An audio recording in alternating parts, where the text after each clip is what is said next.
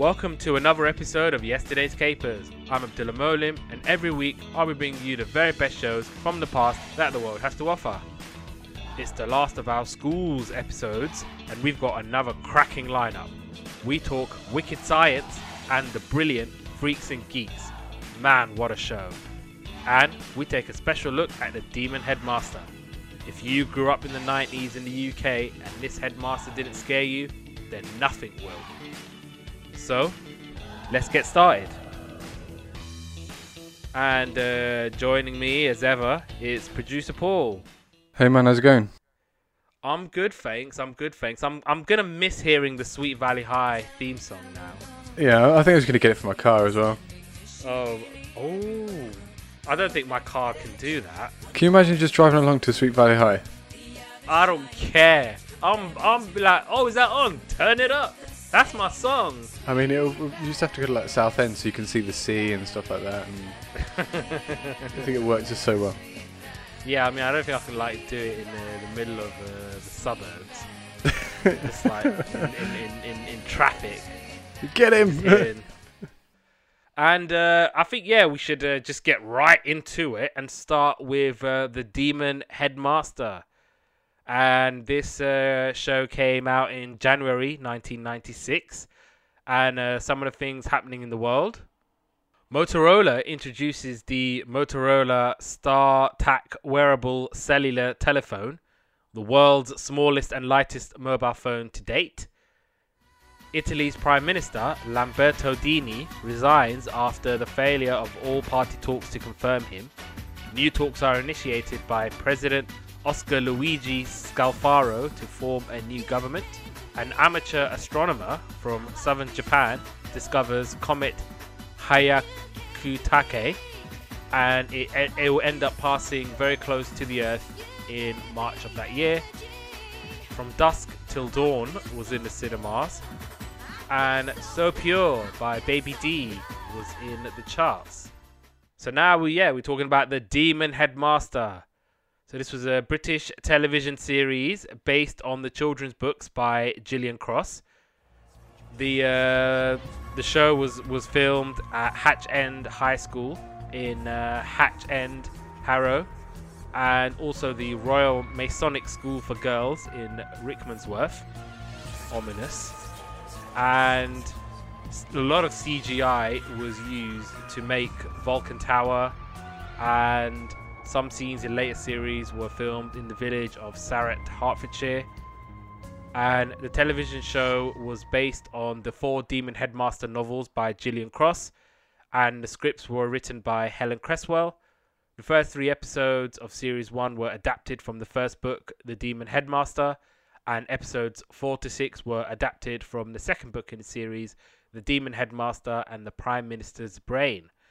And the development of subsequent stories were more unusual. So the second TV series was The Demon Headmaster Strikes Again, and the third was The Demon Headmaster Takes Over. Gillian Cross wrote the storylines for each project and then wrote the books, and Helen Cresswell would turn the storylines into screenplays. And it was nominated for Best Drama at the BAFTA Children's Award in 1997. Some of the characters, so Terence Hardiman played the Demon Headmaster. Frances Amy was Dinah Glass or Dinah Hunter.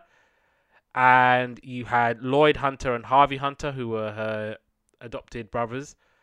And there was also Ian, Ingrid, and Mandy, who I think they formed Splat. I think that was the name of like their little gang. The Society of the Protection Against something or other. You forgot the L. It's Splat. Society. I did write it down. Hang on. Society of the Protection of Lives Against Them. So there was Ian, Ingrid, and Mandy. Tessa Peake Jones was Mrs. Hunter. Yeah, Raquel. From Only Fools and Horses. And there was Rose. So, the Demon Headmaster. So, First of all, I'm gonna brag a little bit and say that this guy came to our primary school as the demon headmaster, like full costume, everything.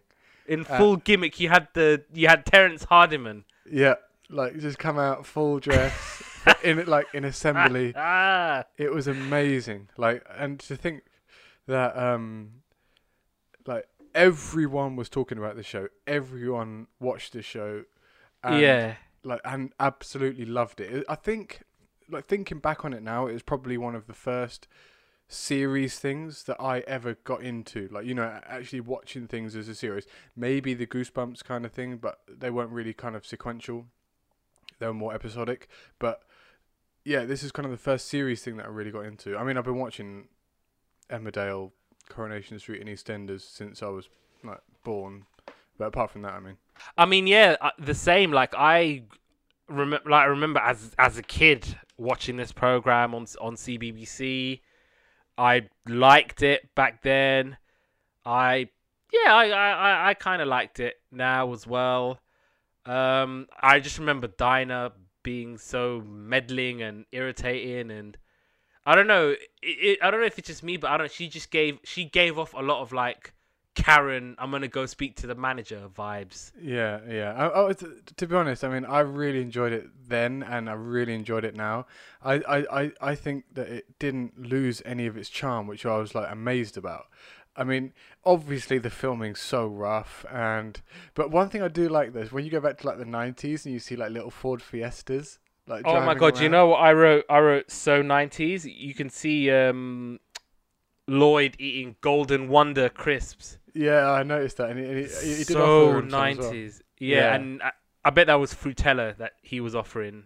Yeah, sweets. That's And another typical 90s thing. Yeah, but I don't know. I think I don't want to say it didn't hold up, but there was one point where I was almost on the borderline of it not holding up, but it kind of went on the threshold of just, you know what, it held up just about. yeah, to be honest, I mean, I was thinking like actually I wouldn't mind watching this again, like just like complete from start to finish, because I remember watching it when I was kids and just getting so excited about like Yeah, about the episode. next episode. Yeah, Oh, he's gonna take over the Prime Minister's brain. Oh, and you have to wait until like next week or something.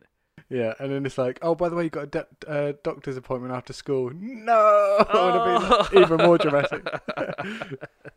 You have to ask your friends. We're gonna probably talk about the new version in a little bit, but you know how like with me, like I'm not really about the new, but I felt more like if I had to choose, like if I'm gonna watch one Demon Headmaster series to like continue, I would continue with the new one. I felt more leaning towards the new one, if that I makes mean, sense. yeah, I mean, it was shot really well, and it looked really nice, and the acting was really good. Like, it was. I'm not a massive fan of reboots. I have to say, like reboots normally don't work and they flop. And for guys like us that are revisiting with all that nostalgia, normally it just falls on its backside, and that's the end of that. For us, but I really liked the new one. I thought it was done really well. Same, yeah. I liked it. I thought, well, the new one is meant to be a direct sequel of the original series, but yeah. But let's before we talk about the new one in more detail, let's talk about what we watched in terms of the old 96. So it started off with part 1, The Demon Headmaster, or Look Into My Eyes. So I was watching. Let me just. Okay, so I watched the first 2 of the old one, and then went on to the So part 1 and part 2. part 1 and part 2. Yeah. So shall I start on this one? Yeah, go for it. So starts off. Lloyd and Harvey Hunter are at their home, and they're talking about they're expecting a sister to join them as a foster sister. So they're getting a foster sister, and she's coming that day, and she kind of rocks up in this Ford Fiesta, which I really liked. I think Mark II Ford Fiesta or something. And they're talking about the school, and basically they're saying that five of them are they know something's up with the school, and then there's the rest of the school, and they're like saying, is she going to be with us or is she going to be with the rest? They're kind of having that little debate. And then the next note is Raquel is foster mum, and she's obviously their mum. I didn't realise at that point, but yeah, so really good to see Tessa rock up as basically Raquel.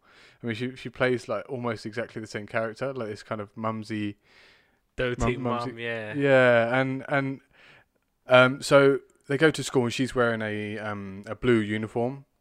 That's one thing I never understood when you go to a new school. First of all, why don't you have the uniform sorted in the first place? Because it's not a surprise that she was coming. And second of all, like, why wear another school's uniform? Like, just go in any old clothes, or at least like, you know, grey trousers and a polo shirt. That's like universal school uniform. So I've never really experienced that because I've never really transferred from a school. I think they only introduced school uniforms when I was in year 4. Oh really? See, I've always worn a school uniform, and I think like year 3. Year 3 we're wearing uniforms in year 3, and then I think in year 4 when we went into year 4 they were like, right, you got uniform. to start with I think it's because like obviously you get rich kids and poor kids and stuff like that, and you know, it can kind of create that fracture because you can tell straight away who can afford these labels and who can't afford those labels. So I think school uniforms are a great idea.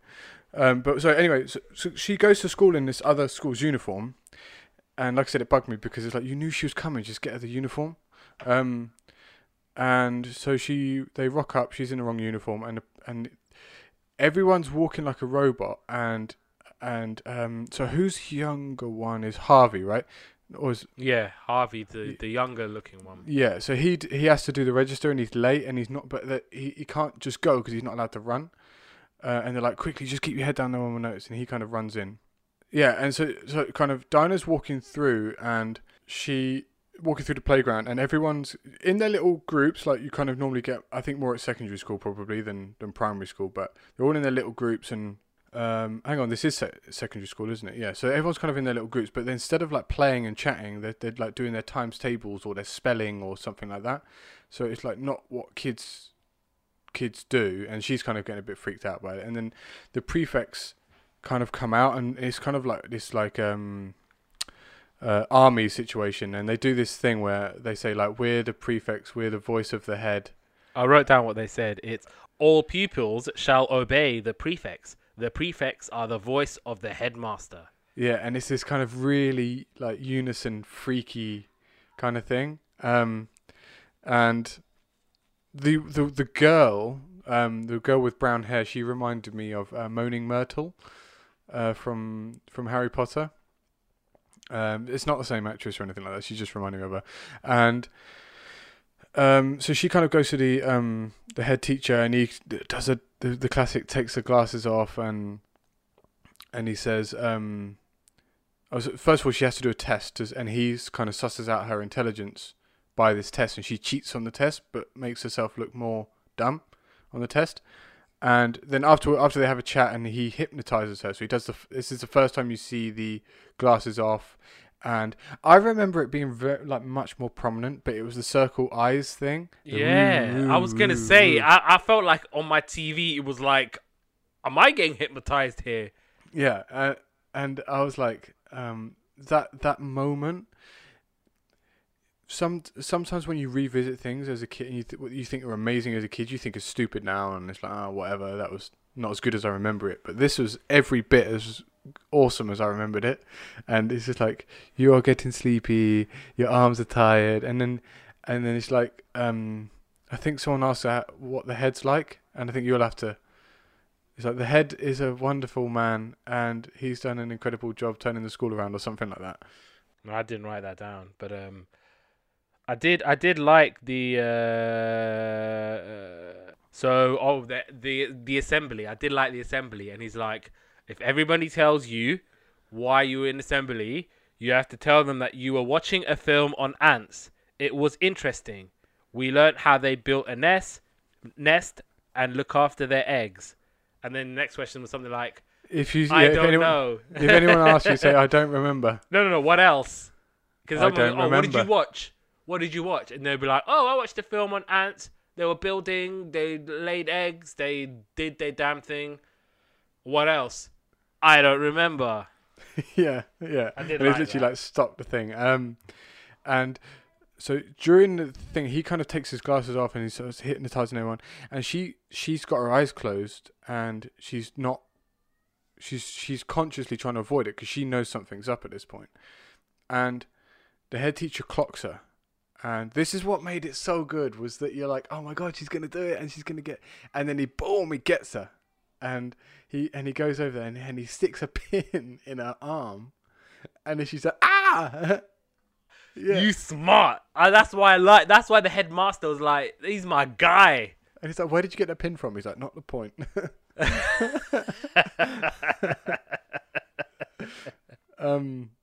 So basically then she has to look at him and then she does get hypnotized. So and the other kids go to the clubhouse where they talk. This is where you're first introduced to Splat as a kind of clubhouse moment. Team Splat. Yay! Yeah, so Splat. Splat forever, don't they say? Splat forever. Splat forever. Splat forever. Then Harvey says, because okay, so I've written these notes wrong because I remember they're in the library and the prefects are watching them. So there's basically 5 kids in the whole school that don't go to the assembly. They have to stay in the library and they get watched by the prefects. And he says, Miss, I've got to go to the toilet. And she says, no, you can't. That was Harvey in it, yeah. Yeah, exactly. And then she follows Harvey down to wherever he was going because he wanted to look at the assembly. Yeah, and he peeks through the window and he sees that there's no monitor or there's no TV or anything like that. So he knows that they're not watching TV. So, and the last note I've written, and I'm not sure if this is the end of the episode, is literally just that Dinah knows that something is wrong, and she says that she'll find out why. So she says you got to break a rule, and that's that. I think that was the end of the episode, right? Yeah, I think also they try to she has to figure out that she has to break a rule in order to kind of get to the bottom of what the headmaster's up to. I think she's trying to talk. I think Harvey and Lloyd are trying to get a feel because she comes home alone, and obviously Mrs. Hunter is like, "Why did you come home alone?" And she's like, "Oh, I don't mind." And obviously they're going, "Oh, what did you do?" And now she's like, "Oh, I was watching film with ants. What else? I don't remember." And then once she goes, "Okay, I need to remember, so I need to find out what." Yeah, because she's kind of she's thinking like, she knows that she's repeating these words and she doesn't know where the words are coming from. So I think as the more you get hypnotized, the more you're kind of like aware of what you're actually saying until you become like this robot thing. So anyway, so it goes on to episode 2 and it's snowing. It's the first thing that you're shown. Dinah makes a snowball and they're like, no, you can't throw that, you're not allowed. And so at break time she starts a snowball fight with Harvey and Lloyd, and she gets immediately told off by the prefects. So the prefects come down on them like, Harvey, Lloyd, Dinah, you got to stop being ratbags. And then their punishment is to shovel snow, but they're not allowed to wear their coats or anything. So literally where they have to do the hard labour, but with no coats and anything. And then Harvey kind of like goes in a bad way, and Dinah like immediately goes to the headmaster. She's kind of banging on her door like, "What are you doing? This is not good." And then as he doesn't answer the door, so she goes away, and then he's kind of like, "So you have a soft spot for young Harvey Hunter, do you? I'll use that against you." And you're like, "No! Oh my God, he's done it again." And so they go and tell the mum what happened. And they're like, "Oh my God, it's really bad, and this happened, and this happened." And then when it's like, "Oh, Dinah, did that happen?" And then she's like, "No, we played outside with our coats and our hats and our gloves, and it was very fun." And she kind of goes onto this like robot mode, and they're like, "What the hell?" And so they kind of know that she's one of them, kind of thing. And when they get to school the next day, they get summoned by the prefect council on 3 charges, and Lloyd comes too, even though he's not allowed. And first charge was in school without permission when he was supposed to do the registers. So before, when he went to do the registers, there was another girl did it, and I've forgotten her name. But anyway, you don't see her, or she's just a name. Another girl does it. Leaving the library to spy on the people, and playing in school, which I thought was quite funny. So playing in school was actually an infraction. and the punishment is to do this test, and it's like really super complex, like geometry and trigonometry, and I don't know, so some hard math stuff. And like no, not even in, like I couldn't do it, mind you. The last time I did maths was GCSE, so I think it's like kind of like a university level maths puzzle. And if he gets any questions wrong, the headmaster will deal with him severely. So he's kind of got pressure on, and what it is, he's basically using the situation so that Dinah will do the problem for him, even though it's not allowed, but he knows that it's that hard that he'll have to ask for help, kind of thing. So no one can do it. Dinah completes them for him, and Dinah knows that something's wrong, and they're saying, come on, you've got to remember, because she's saying, I can't remember, and they're saying, you have to remember. And when she's doing it before, she's saying, remember, hypnotism, and she's saying it over and over again, so in her head, it will trigger that thing, and they're saying, remember, and she goes, oh, hypnotism, oh, that's it, he's hypnotizing people, and she kind of remembers it. Then she gets kind of initiated into so they cuts to like Splat club room, and she's there now, and she's kind of initiated into the Society of the Protection of Lives Against Them, which is like they know something's wrong, and basically there's the 5 people that the hypnotism just doesn't work on. It's not that they've done something to get out of it, it just doesn't work on them. So they've been pushed aside and isolated by the prime minister, by the head teacher or headmaster, and they have to stay kind of like on their own, and they're watched with a keen eye by the prefects. And so she gets initiated into Splat Forever, and they're trying to figure out what happens in assembly. So Dinah has this tape recorder, and she's taping it in her pocket. And the headmaster hypnotizes. She knows she's going to go under, so she just kind of goes along with it. And then they're kind of walking, and he says, stop. Dinah Glass, take your hand out of your pocket. And she takes her hand out. She's holding the tape recorder, and he takes it, and he says he will deal with Dinah once and for all. And then the episode ends. So it's like very cliffhanger, very exciting. Right, so part 2 was the Prime Minister's brain. So Octopus Dare is the new computer game at school. Everyone's playing it, but only Dinah is any good.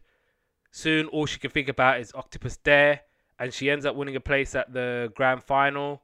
But there's something strange about it all that scares Dinah, and her friends come with her. But before long, they find themselves in trouble, as the computer director turns out to be the demon headmaster. Oh! And I watched the last episode of this, and so they're in the middle of some lab somewhere, and the demon headmaster is trying to brainwash the world. And Dinah's like, we're not going to let you do that. And he's like, oh, I am a man who is extraordinarily efficient. You said so yourself, didn't you, Dinah? And Dinah's like, yes. And he goes, see? I told y'all I'm efficient, and I'm going to take over the world, and I want to run the country. And obviously kids are in the lab are like, oh, we don't want you to run the country. We live in a democracy. We want fair, and we want to choose. And he's like, oh, why do you want to choose? It's inefficient. It's idle chatter. I even wrote down what he says. Something about, idle chatter is inefficient use of energy. Basically, there's a password that Dinah knows. Basically, it's like a code, and like Dinah cracks it. And the code was knock knock. Who's there? Olga. Olga who? Olga mad if I don't get off this move, I think was the code or whatever. And the demon headmaster, obviously, he hypnotizes Dinah so that she can give it up. Now the headmaster has security clearance, and he can now go to Downing Street to influence MPs and prime ministers and the like. And he wants to be able to go to Downing Street and look at the prime minister eyeball to eyeball. And then he sets a booby trap in the room so that none of the kids can escape. And if they try, the room will go on fire. And so the other kids, and they all managed to come. So Team Splat and Harvey and Ingrid managed to switch off the octopus, so it doesn't really affect them. And then Dinah, she's rallying the troops, and Splat gets everyone out. And they manage to tamper with the headmaster's plane. And Dinah has a chance to finish off the demon headmaster once and for all, as she's having cold feet, because obviously it's a moral dilemma. And so Lloyd is like, move, let me do it. And then he's having a bit of a moral dilemma. But what they do is they manage to get the little plane thing that he's on to veer off course. And he crashes, and the kids manage to get out of the burning building. Quick roundup on Series 2. The Demon Headmaster strikes again. So Dinah's father, not Dina, Dinah's father is headhunted for a new job at the Biogenetic Research Center, but the Demon Headmaster is the director, and his lust for power sees him meddling with evolution itself. And the headmaster has created a evolution accelerator, which is a machine that can speed up the evolution process. And for this, he wants Dinah's DNA to create the perfect human with Dinah's intellect but no emotions. And then he puts Dinah into terrible danger to test his theories. And then Series 3, the Demon Headmaster takes over. So Dinah and her brothers are pretty sure that they are rid of the Demon Headmaster once and for all. And when the army start to dismantle the Biogenetic Research Center, Dinah contacts Professor Claudia Rowe, who's an expert on biology and genetics at the nearby university. And with Dinah's help, she saves some of the precious materials and they become friends. Then weird things start to happen. Libraries start closing and their books are taken away. Telephones stop working and there is no internet access. People start talking like robots, and even Claudia Rowe, and more of them seem to be wearing strange badges. And it all ends up to one thing: the Demon Headmaster. The last bit sounded strangely like the British had invaded. Like, and Dinah's search leads her to the university, where she finds he has taken over the artificial intelligence project and is developing a hyperbrain. I remember this now. A computer with superhuman intelligence and the potential to control all information in the world. And both the Demon Headmaster and the newly sentient hyperbrain want Dinah for the knowledge that she possesses. God, I remember the brain. But yeah, no, I remember all of that. And it's I think there was like a Christmas special as well, where he like rocks up in some pantomime, and he's like, you know, in full get up, full gimmick. I don't think he was ever allowed to be Terrence Hardiman. If I ever see him down the street, I'd be like, this fool's Demon Headmaster. everyone, he's walking among us, guys. He's going to take over. Did he do the whole thing then?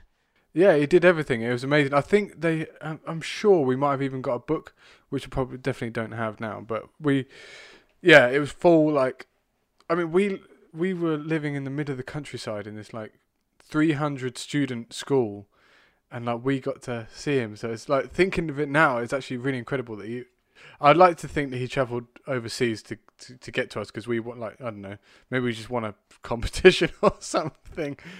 Fast forward to 2019 and the new Demon Headmaster. So this was a direct sequel of the original series, and this was confirmed on BBC Breakfast.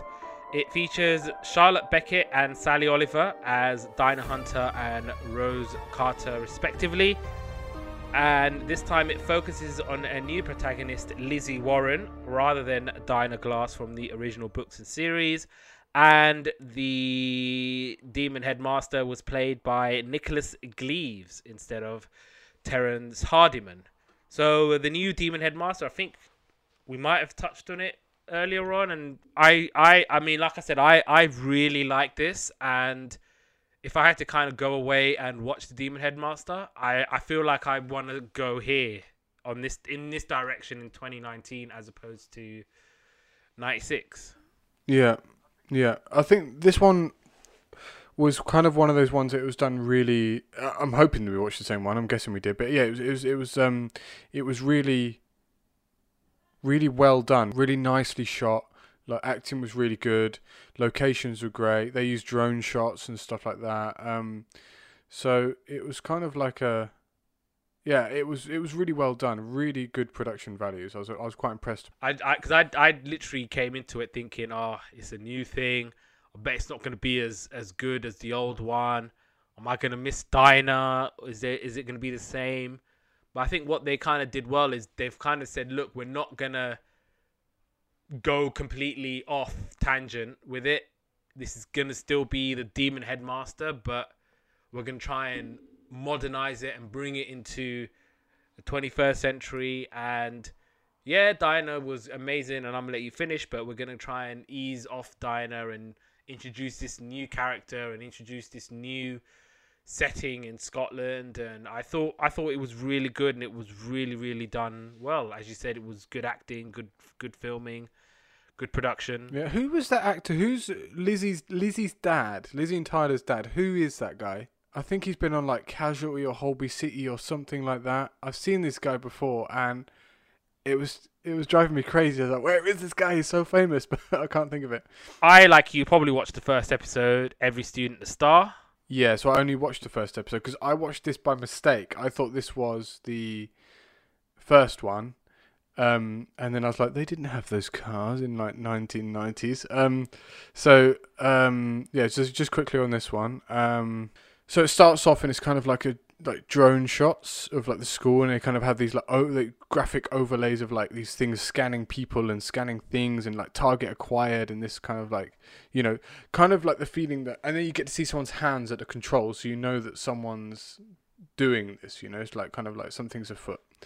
Then so it's basically, you get this school is like the worst school in the whole world. You see like cones everywhere, like it's a mess, and I'm sure I saw a car on fire. It was like really, really horrible, rough looking school. And you see this little boy, basically, you don't know he's Tyler then, but it's Tyler, and he's walking along and he gets collared by this bully who gets his money. Then his sister Lizzie comes out and she kind of like sticks up for him and she pushes the bully over. And then it kind of zooms out again, and the drone's watching this whole thing, and it kind of rolls the titles of the Demon Headmaster. Then it cuts back, and it's 1 month later, and it turns out that she got suspended. I think she got suspended, right? And I'm pretty sure it said 1 month because she went to the US for a month. And it turns out that her mum was sick with an unknown illness, and I think she went to the US for treatment. And in this episode, they didn't kind of talk too much about it.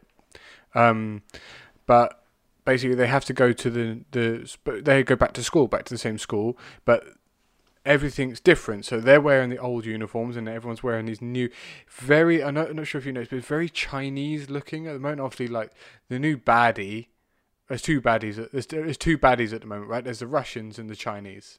It looked nice though. Still, I thought if that's my uniform, damn, I'm going to that school. Let me sign up. If I'm wearing that. It was like, I don't know what they call it, but you know, like the kind of yeah. I know. It looked nice, and that color as well. It was really nice. That dark blue, navy blue with like a red. Yeah. I would go to school every day if that was my uniform. It did look really good, to be fair. So they got a new uniform. They're going in the old one, and blah blah blah blah. So just get my notes on the right page. And they notice that all the kids are acting weird, and the greeter for the school is I think the dad goes in to see the head first, and they say how is he, and he says inspirational. He's really turned the school around, like very robotic. And the greeter is I never saw his name, but it was the bully guy was the greeter, and he was like over nice to them, like really like. Bearing in mind that Jake, I think was his name, was it? Yeah, something like that. And he was like, hello, like, and really like pleased to see you, like this is come with me. And then he's like, oh, the school, and he's really proud of the school basically. And he used to be this little tearaway, like, you know, would try and vandalize the school and this and that and the other. So basically they go and see the head teacher. And what I really liked about this is that for quite a while you don't see the head teacher's face.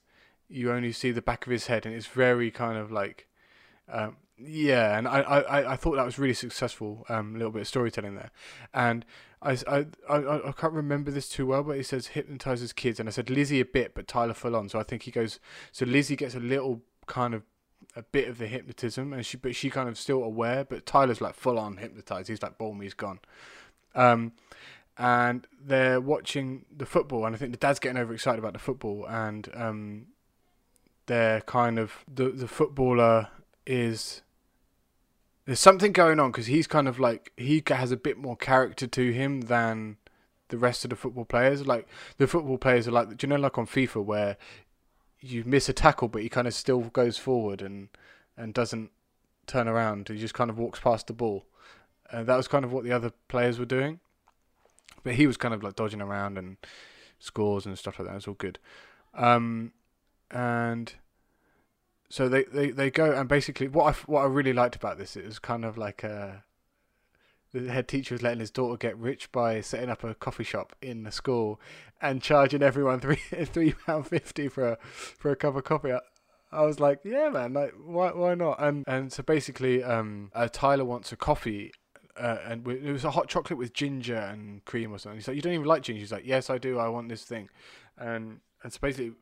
At the moment, he's hypnotized to spend money, you know, filtering it through the school, and then so Lizzie's the greeter comes up, the bully guy comes up, and she gets a bit weirded out. She's like, "No, you're not like this. You're like this," and she takes the smoothie that this footballer guy had, and she chucks it all over the bully guy, and then everyone's kind of like, "It was your fault."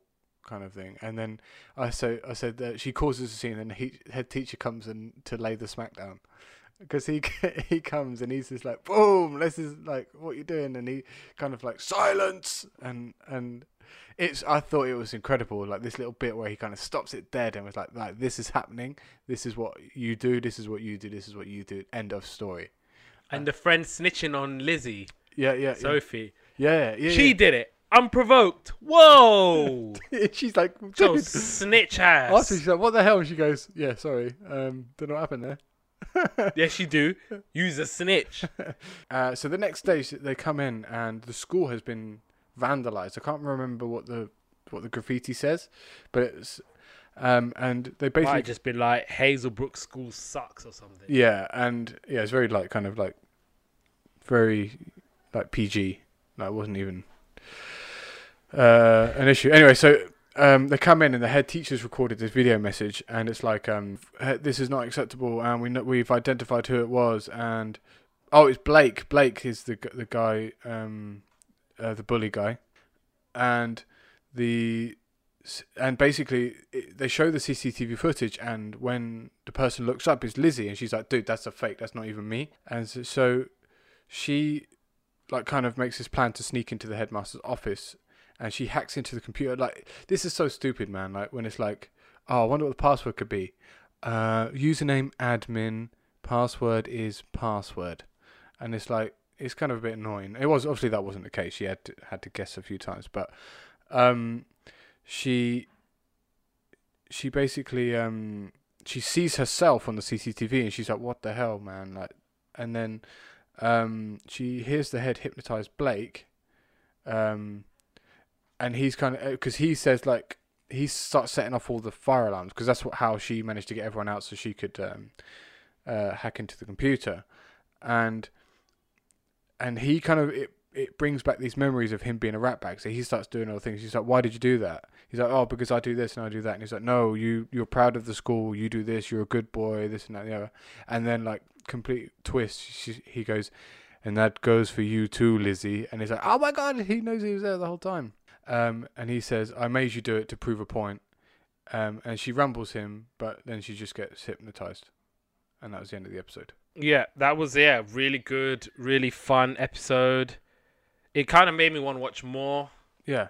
More so than the old Demon Headmaster, but obviously it doesn't mean that it was bad or anything. Both versions, both incarnations were really, really good. And any last thoughts? No, I just think it was really, like, there's so many times when you watch something back and it's nowhere near as good, but honestly I can say that this felt how when you're really glad that you watch something again and it brings back all those feelings and it's just as good as it was then. And I honestly think this one, and even like I said, sometimes it's a bit dicey sometimes with remakes and reboots and this and that and the other. But I honestly thought this one measured up to the original. I thought it was shot really well. It's easy to watch, and yeah, I think this is a really successful title. Really, honestly, do. Definitely, and yeah, it has that burning nostalgia. Remember watching it after school when it dropped and everything. So yeah, good job.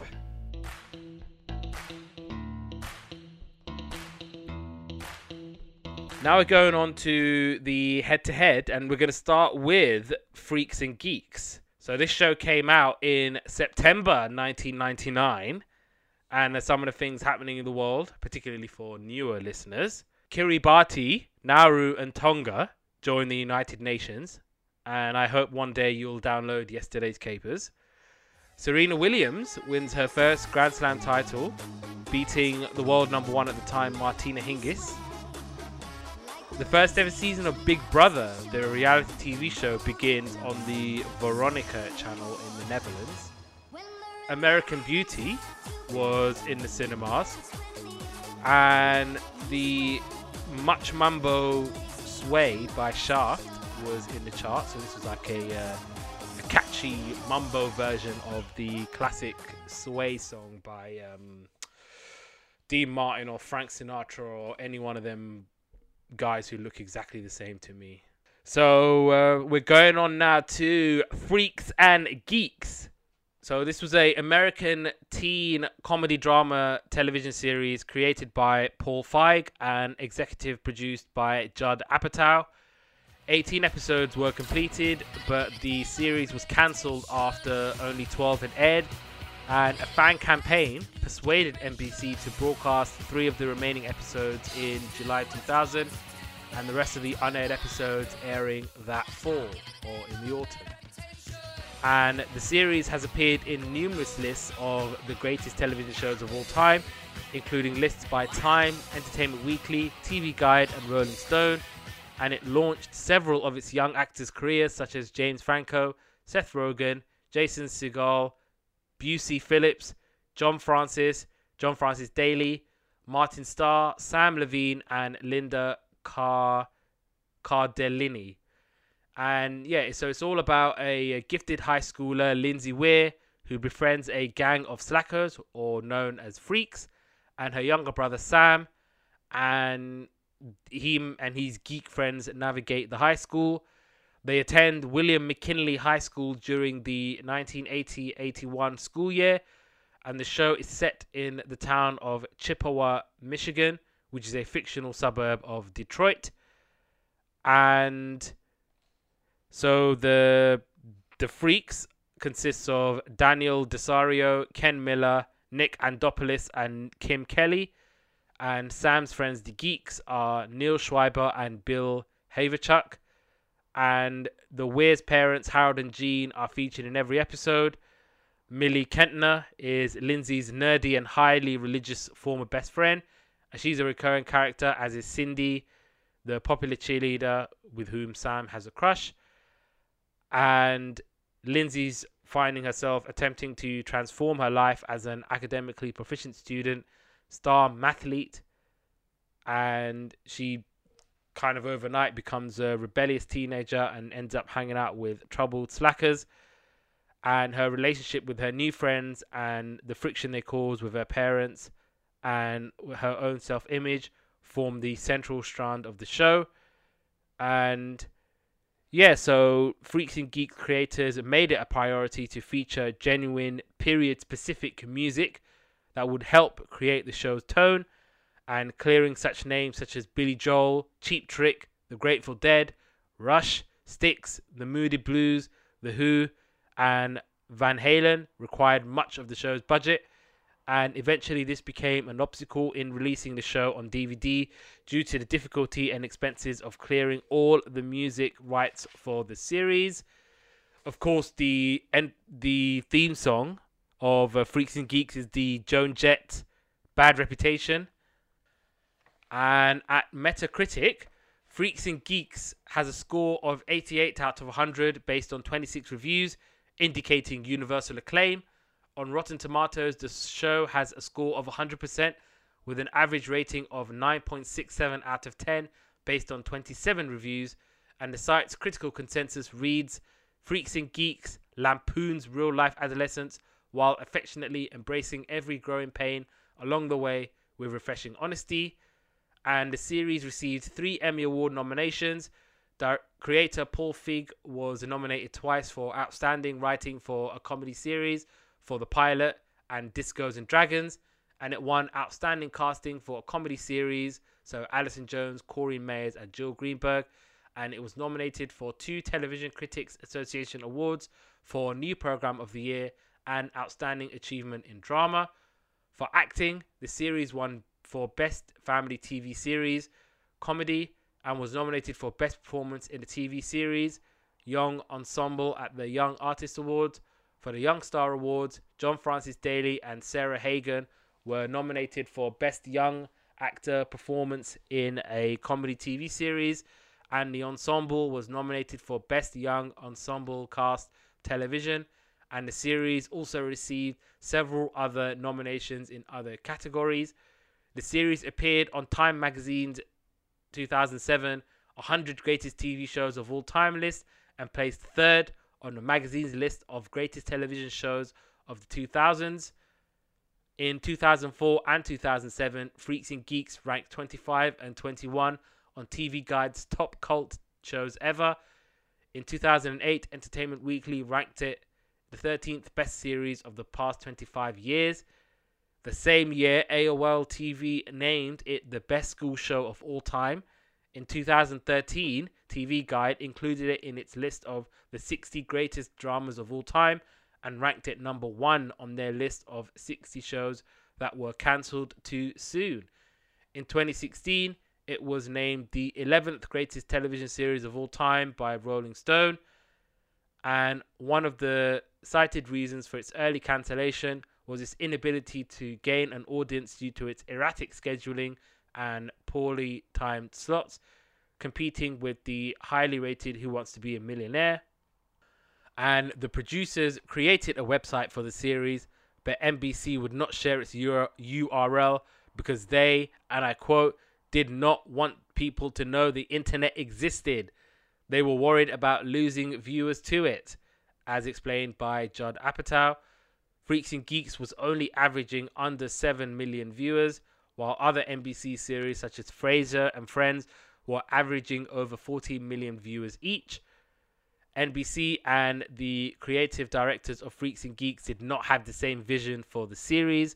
After the network picked up the Freaks and Geeks pilot, Garth Ancier replaced the old NBC network's president, and Ancier didn't understand public school life and its relevance because he went to a boarding school and then on to Princeton.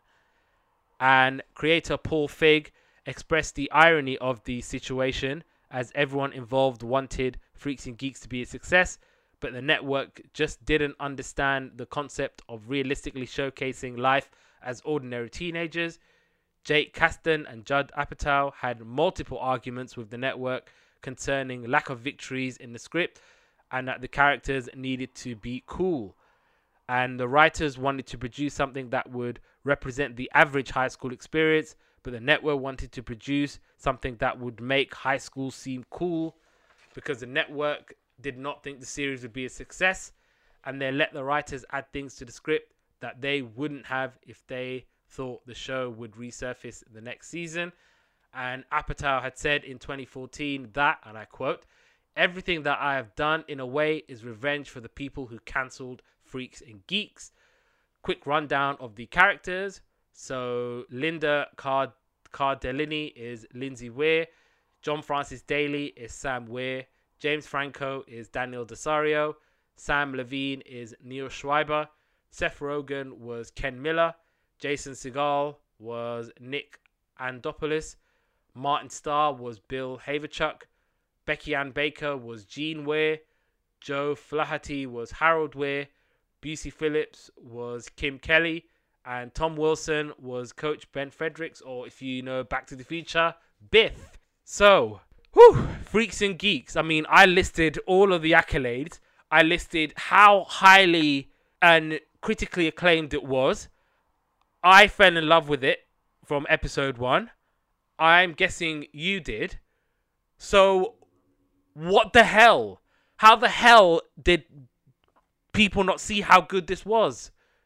This show was okay. So a couple of things. First of all, I was like, this is an all-star cast. Like, I was like, this must have been. Well, they weren't in 99. But I think this is what I reckon. This was like what Pulp Fiction was to so many actors, you know, back in whenever that was made. And then this show like must have made so many of those actors' careers because it was so good. Like everyone, I think we were talking just before we were on. Obviously, James Franco went straight on to do Spider-Man. Like, must have been like straight after this. And obviously we know the success of like most of the other cast. It was Seth Rogen, Jason Segel. Yeah. And one thing, it had a very familiar vibe about it, and it reminded me a lot of Stranger Things. I'm not sure if you've seen the Netflix series Stranger Things. Do you know like Sam and Neil and the other one, Sam, Neil, Bill? Yeah, sorry. Those three reminded me of Dustin, and I've forgotten the other boys' names. But they reminded me of those three, kind of like this little trio, and I really enjoyed those characters, and I enjoyed the shenanigans they were getting up to. I actually, like, do you know what? This show has been one of the discoveries of definitely the discovery of the year, for sure. In fact, probably discovery of yesterday's capers. Remember, we're doing top 5s now. Yeah, this would definitely be This top. would be in top 5s everywhere, wouldn't it? Definitely for me top. And even the dad is from Home Improvement. So this was so great for me because he was the guy that pokes his head over the fence, right? Is it him? Yeah, I'm like 99.9% sure it was him. It might be, you know. That is a great find. Damn. So I was like, not only is this great, it's also got my other favourite show from yesterday's capers on it. So yeah. No, but honestly, with this show, I mean, you say that, oh, it's like a who's who cast, but obviously in 99, I don't think none of these guys were made stars. It was just a case of a group of young actors being on this show, presenting this. Because if you look at Pulp Fiction, which was obviously one of Tarantino's earlier movies, you've got like John Travolta, Bruce Willis, and so many other actors, Samuel L. Jackson. Yeah, like so many actors that hadn't even like broken through properly yet into, like, they're obviously not. It's not their first gig. But what I'm saying is, like, it's a movie that launched a lot of the careers of these guys, and it seems like this was the same case. Like, because everything about this was awesome. Like the budget. One thing you've got to give US shows credit for is their budgets that they throw at these TV shows.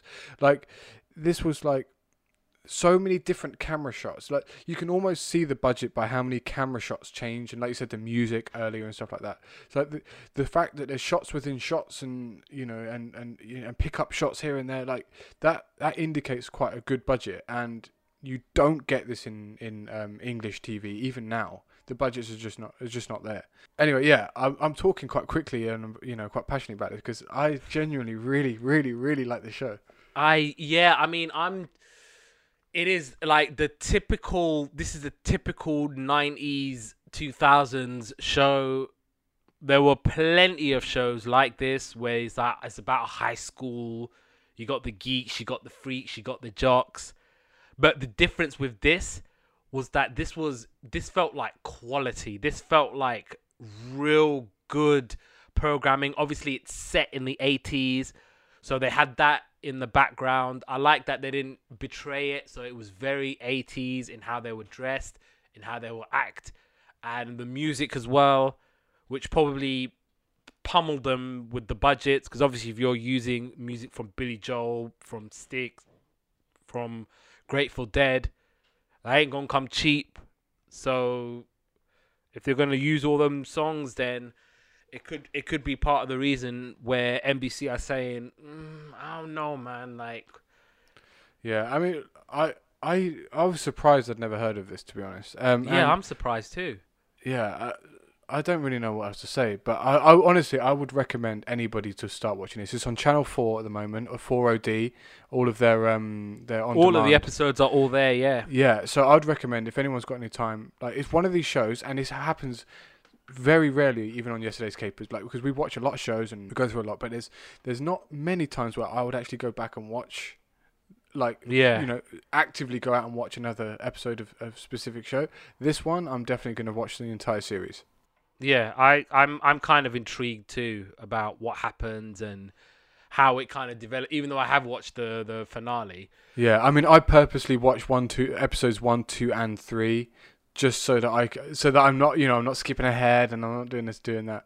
Because I remember I sent you going, oh look, obviously we're going to be doing Freaks and Geeks, and when I saw the runtime, I was like, yeah, sorry, dude. And then I watched the first episode, and I'm like, this is good. I'm not mad that it's 40 minutes. Like, this is...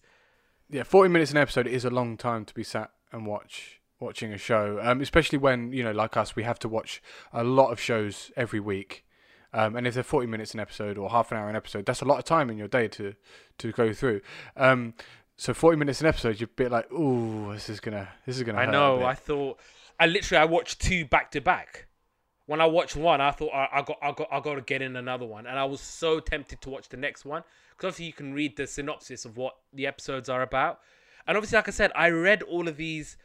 But you know what angers me is basically, like sometimes, right? I think with NBC, the guy who was running it originally when he greenlit the pilot, he probably looked at it and thought, okay, this looks really cool, really good idea. Program set in the 80s about a girl who's a geek, but then she kind of turns into a freak, and it's one of those where you're pitching it and then that guy leaves, and then you just get this, belligerent old man who's totally out of touch, who says, oh, well, for me, I didn't grow up in high school. I went to a boarding school and then I went straight to Princeton, and now I'm going to try and create programming for young people and not really knowing what young people want.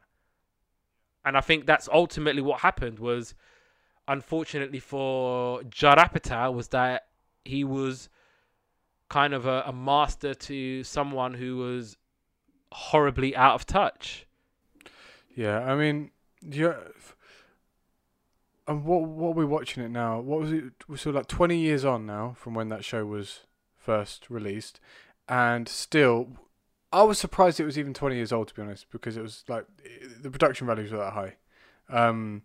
Yeah, I'm surprised and disappointed that it got canned, but yeah, I mean it was a cult show, so it kind of had its following and followers, and they kind of enabled the show to at least have a finale and to at least see it out, see the whole first series out to an end, because I think they cancelled it by episode 12.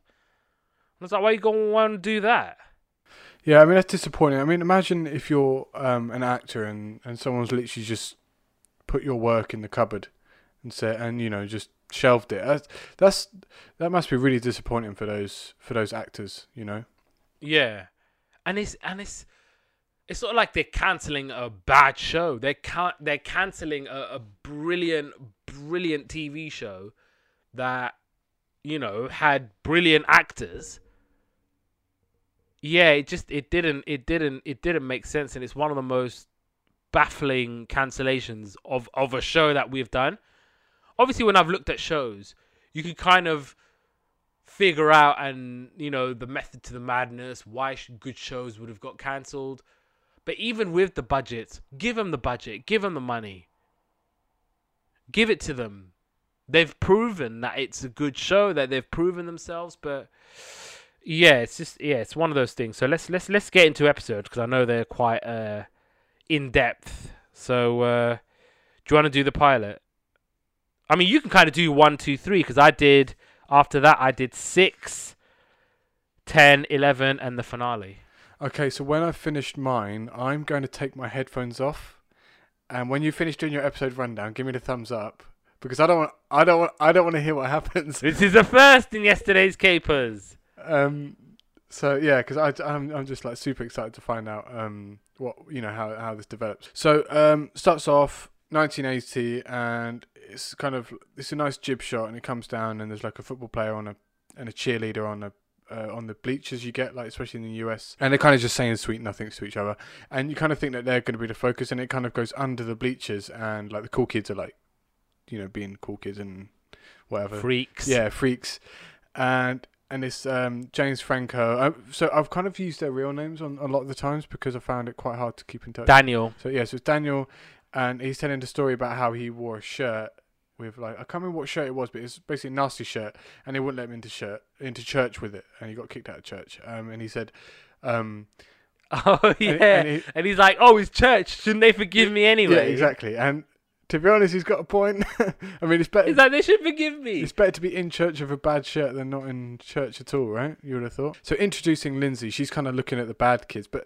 they don't really like touch on her that much. She's just almost like a transition into Sam, Neill, and Bill talking about. They're talking about Bill Murray movie, I think. And a bully comes along. I wrote down Alex, but I know it's Alan. Yeah, and he starts on Sam, and the other boys are kind of just not doing anything about it, and they're scared because they don't want to get caught up in the firing line as well. So, and they kind of he's like, why didn't you do anything? He's like, well, I didn't want to get beat up as well. So, which I thought was kind of honest and funny. So, and then in comes Lindsay, and she sticks up for Sam, and she scares a bully off. But obviously Sam's like, dude, why'd you do that? Because I think they're brother and sister. You find out in literally the next scene. But Sam doesn't like it because it makes him look like a wimp if a girl has to stand up for him, if you see what I mean. And then the next line is the dad from Home Improvement. So so parents tell the kids that they both have to, like, there's a conversation, but basically the long and the short of it is that they both have to go to the homecoming dance, which I'm guessing is the dance. There must be a school disco for when they come back to school, right? What, here? No, in the US, we had it's called the homecoming dance. Yeah, so that must be when they come back, right?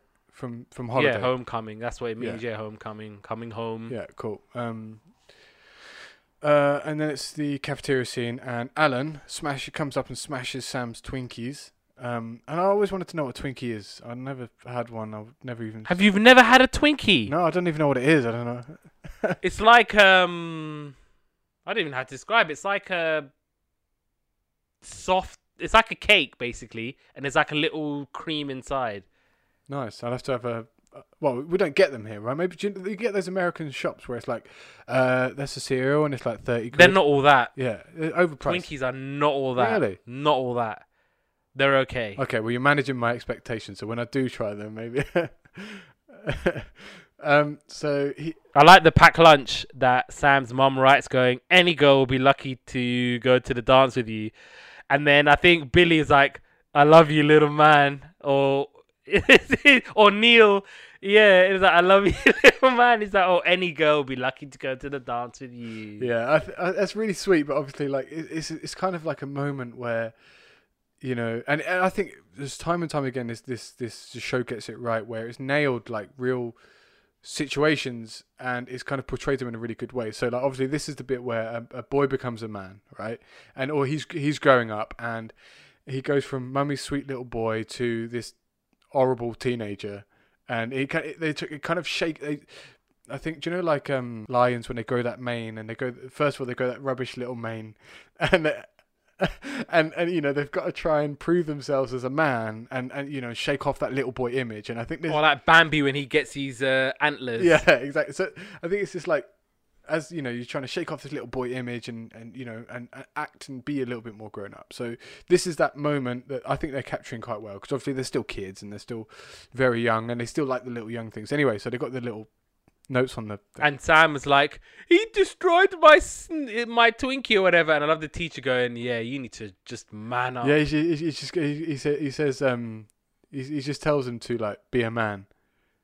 And it's kind of that thing where, and the thing is, it's like the teacher's got a point. It's like you got to kind of teach kids to stand up for themselves as well in a way, because obviously a teacher ain't going to be there maybe next time. He's just going to get his head kicked in. So, and obviously telling on someone is it's obviously the right thing to do, as everything will tell you. But in reality, I'm not sure that's the case. So, anyway, don't listen to me. I am just saying what I think. My views are my own. Or whatever that caveat is. Lindsay talks to Dan and basically goes out with the cool kids, and she starts like, that's the initiation where she's gone from, you learn later that she's this geeky kid, and now she's like ones with the freaky kids. And a geeky girl comes, which I don't know her name still. Millie, yeah, and she's like really religious. Yeah, and she's like, and she basically comes up to her and she's like, why are you not doing this? Why are you not doing that? She's like, shut up! Stop talking to me! She's like, get the hint, like, go away! Like, you're destroying this for me. And then she's like kind of oblivious. Anyway, she tells her to go away. But she's asking her, why aren't you not doing this decathlon? It's where you learn that Lindsay's actually a really smart girl. And she doesn't fit in with these people that she's trying to fit in with. Next scene is a cheerleader approaches Sam, and she's got his shirt, and basically there's a bit in do you know Everybody Hates Chris? Cindy. Yeah, Cindy comes up name. and she's like, in Everybody Hates Chris, I've forgotten Chris's friend, and it'll kill me because Greg always says whenever a girl talks to him or does something, he goes, "You're so in there," and that's basically what all of his friends do to this. Because they're basically saying, they're like, oh, you got a chance of her because she's so into you and this and that and the other anyway. And so basically, they're saying to him to ask the girl to the homecoming dance because he has to go, Lindsay has to go, and they're basically trying to kind of find a date thing on this one. And a girl comes, and nasty girl, I've forgotten her name, but I know she's blonde. Kim? Is it Kim? So she comes and she's bitten out. She's just like unnecessarily nasty, and she kind of knocks Lindsay's bag on the floor, and she's horrible. And then this is kind of a locker room scene now, and the boys are getting dressed, and they get threatened by Alan, and then Bill and Neil like both say something, and he's like, "You're dead," and then he's like, "No, you're dead," and they basically get themselves pulled into this little feud they're having. So now it's not just Sam on his own; it's all of them. And the teachers, when they go into the sports hall, the teacher said, "Right, as a treat, guys, we're not going to do like PE today." And like, "Oh, can we go home then?" He's like, "No, we get to play dodgeball." And all the strong kids and all, the kind of like the the what sports kind people. of game is dodgeball? I mean, all the weak kids are like, "No," and they got their head in their hands, and all the strong kids are like, "Yeah." And it's like kind of like weak kids versus strong kids thing. And it's quite funny. But then They're like to Sam, "Run, you idiot! Don't just stand there." They're just literally just pummeling the ball at him, and I like that he manages to eliminate Alan, and he's thinking, yes, and he sees everyone with the balls. See, if it was corny, he would have won. He would have been the hero. But this is real. This is realer than real. Here, have a ball to the face. Yeah, I actually really enjoyed that scene. I thought it was really funny. And then it goes back to Lindsay, and there's this guy Eli, and he's kind of like disabled. Like mentally disabled, not physically. He's being mocked outside of a building. She goes up and she kind of like destroys these guys that are like mocking him. And then she asks in front of them, like, will you go to the homecoming dance with me? He gets excited. He's like, yeah, cool. Then, so later on, these other guys are with Eli on a bench. So that later on, there's these other guys and they're talking to Eli and they're kind of having like a conversation with him. But they're mocking him in the conversation. I can't remember exactly how it goes, but basically they're saying, you want to be the president like Ronald Reagan? And he's like, yeah, I want to be the president. I'm going to be the president. And they're like, yeah, you can be the president. And they're like, obviously giving each other looks, going like, oh, look at this. Yeah. Look at this guy to get a load of him. Exactly. So it's all at Lindsay. All at his expense. And then she kind of sticks up for him. But she says, and I'm quoting here, so no comments. And she says, she goes, yeah, but because you're retarded at him. And he says, I'm not retarded, I'm special. And he obviously takes offense to the fact that he's being called retarded, not special as he puts it. So he runs off and says, I don't want to go to the dance with you. Like, you're out kind of thing. So he kind of dumps her, which I thought was quite funny. But then he falls over and he breaks his arm, which then he has to go to the guidance counsellor. Lindsay has... I quite liked him. Yeah, I did as well. Where have I seen that guy before? He's like, I've seen him. He's a famous actor as well, right? Yeah, I love. Yeah, he's like he's obviously trying to be all like, oh, I'm cool, I'm the guidance counselor. And God, we never had guidance counselors in school. I did. I had one because I fell within the DC category. Oh, there might have been a guidance counselor in and around our school, which I probably didn't realize. I think in sixth form we had like someone that we could go and talk to. We had it was learning mentors, and that was only in I can't remember what year it is, but the one you do your GCSEs in, and Yeah. any borderline students like me were told that they had to go and see it. So basically, they're trying to bring me up from, because I'm on the CD borderline. They're trying to bring me up to a C rather than let me fall down to the D. Yeah. I can tell you, it half worked, and the other half didn't work. Anyway, so she goes to speak to this guy, and he kind of asks her why are you being like this sort of thing, because he knows that she's like this mathlete and other American things that they do. And he basically said, like, I can tell your mum about this, or he says, I might not be able to control what you do outside of school, but I can make sure you come to the homecoming dance and man the refreshment stand. So I think, and what I think is that she's got Invited to a party. so yeah, and obviously now she can't go because she has to go to this thing. And I think what the plan was this guy that she's what's his name? It was Selleck's. Is that his name? Jeff Thing's character. I can't remember what his name is. Oh, that's Nick. Yeah, so Nick said to her, like, because she said, I'll take you to go to the home. No, so come to the party with me. And she says, I have to go to the homecoming dance. And she goes, well, just lie to your parents. He says, I can't lie. And then he says, I'll take you. I'll dress up in a suit. I'll come and get you. I'll take you to the door, and then we'll go to the party. So you can say that you went and you're not lying. So you're not technically lying. Yeah, and obviously he tells her about what he lives for, and he shows her his entire drum kit, and he was advising her to kind of find what you live for, and oh, Jeff is the name of the guidance counselor.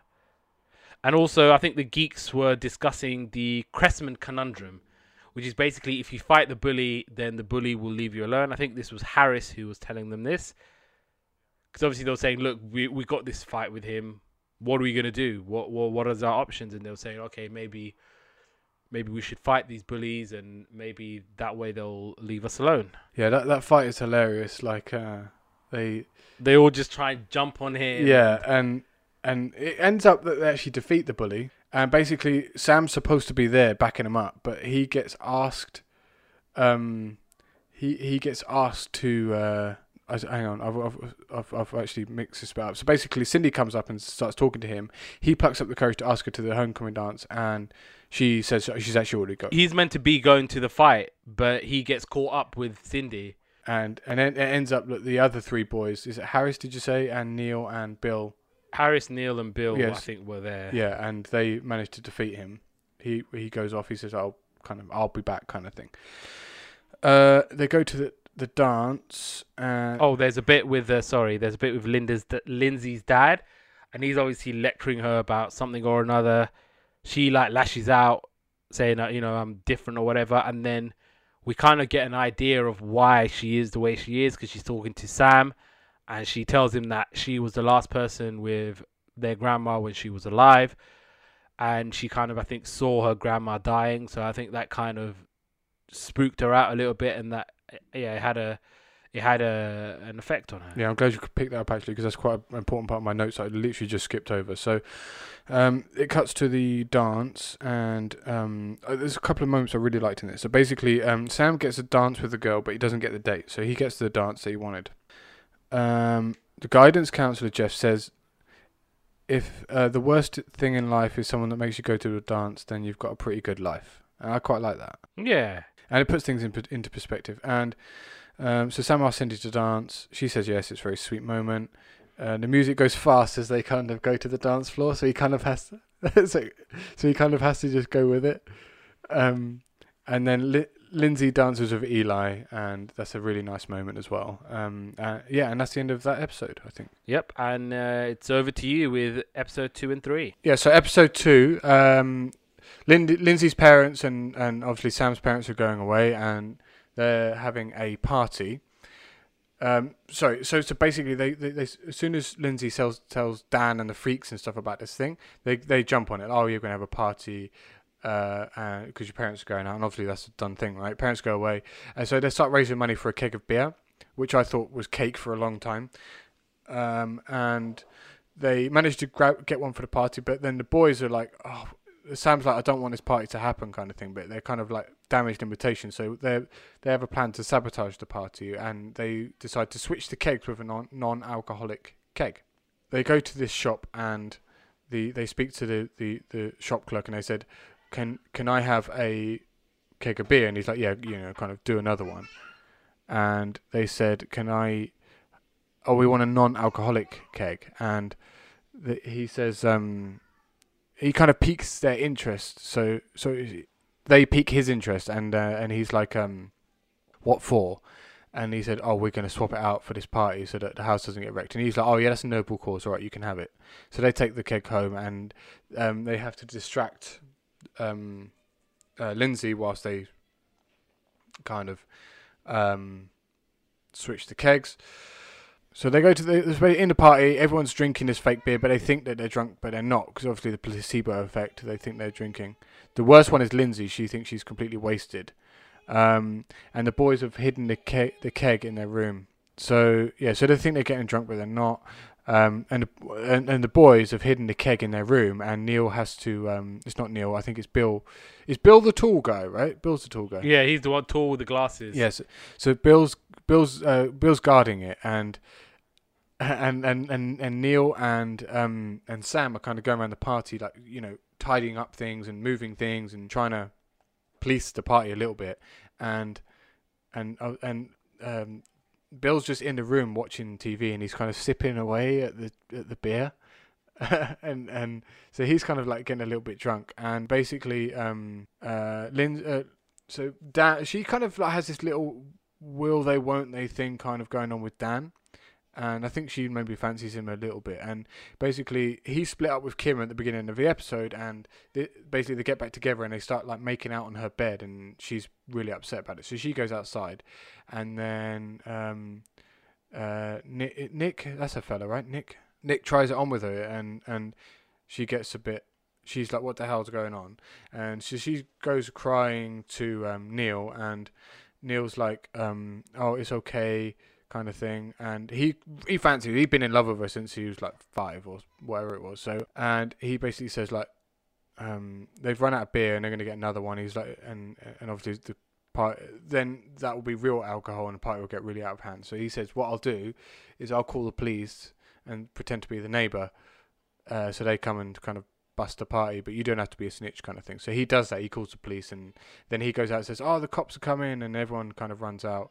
Then she goes to bed.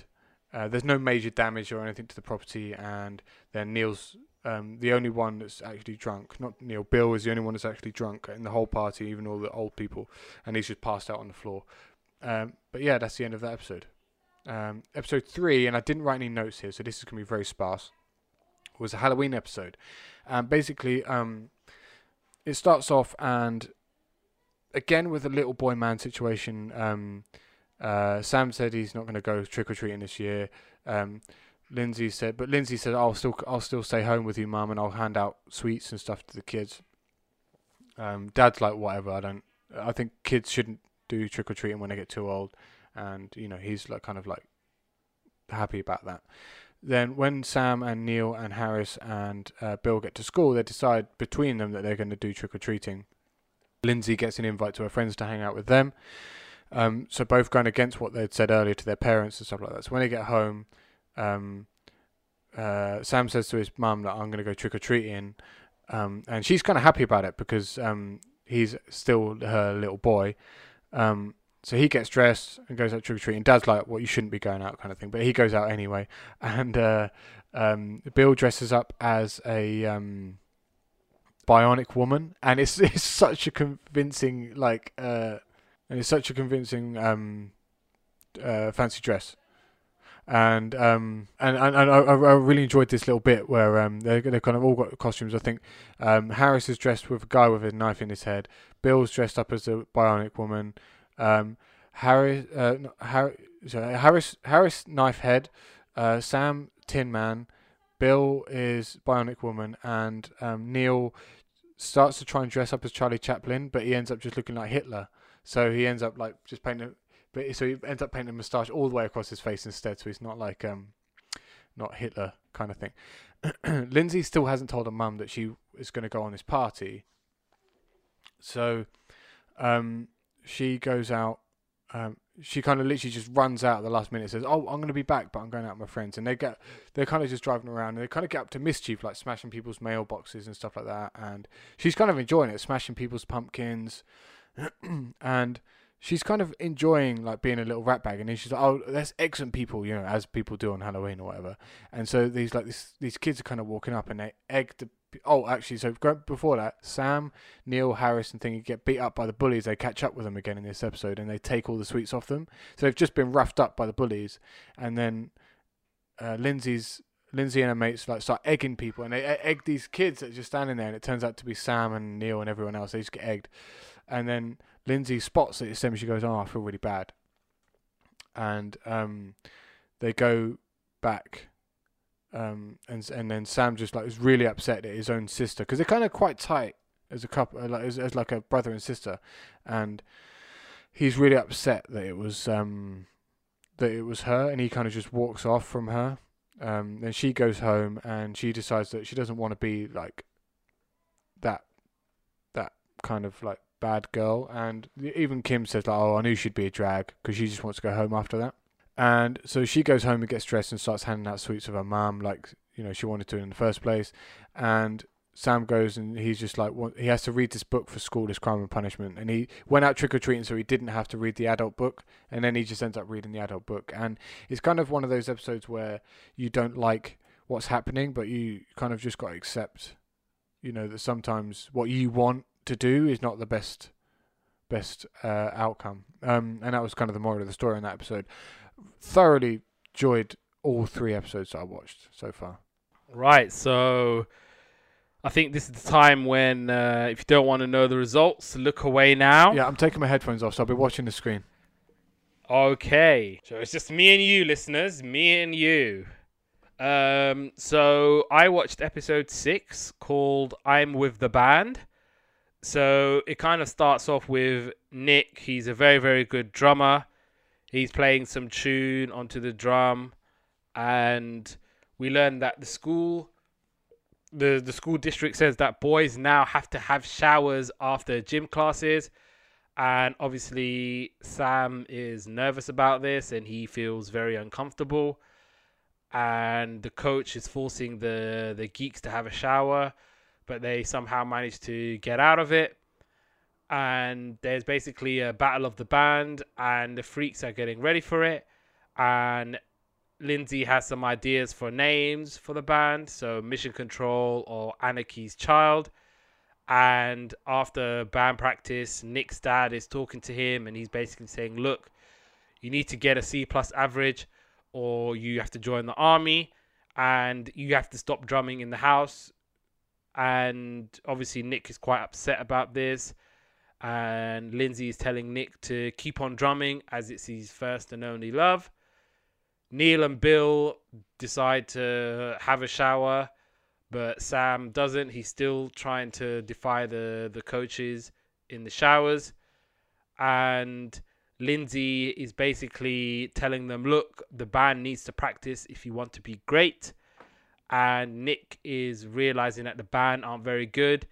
He's like telling them, "Look, we need to be better. We need to be playing better." And Daniel's like, "Look, this is getting really, really boring." Ken's the same. And they all walk out. And the geeks are having a discussion about girls and how girls can like them. And Lindsay's telling Daniel that, "Look, Nick might join the army unless you sort it out with the band." And Daniel's like, "You know what? Let it happen," because they have a big falling out. And Sam is hiding in the toilet, but he gets caught and he has to go to gym. And Lindsay's telling Nick that there's a band called Dimension and that they need a drummer. And Sam's parents are advising him about the whole shower situation.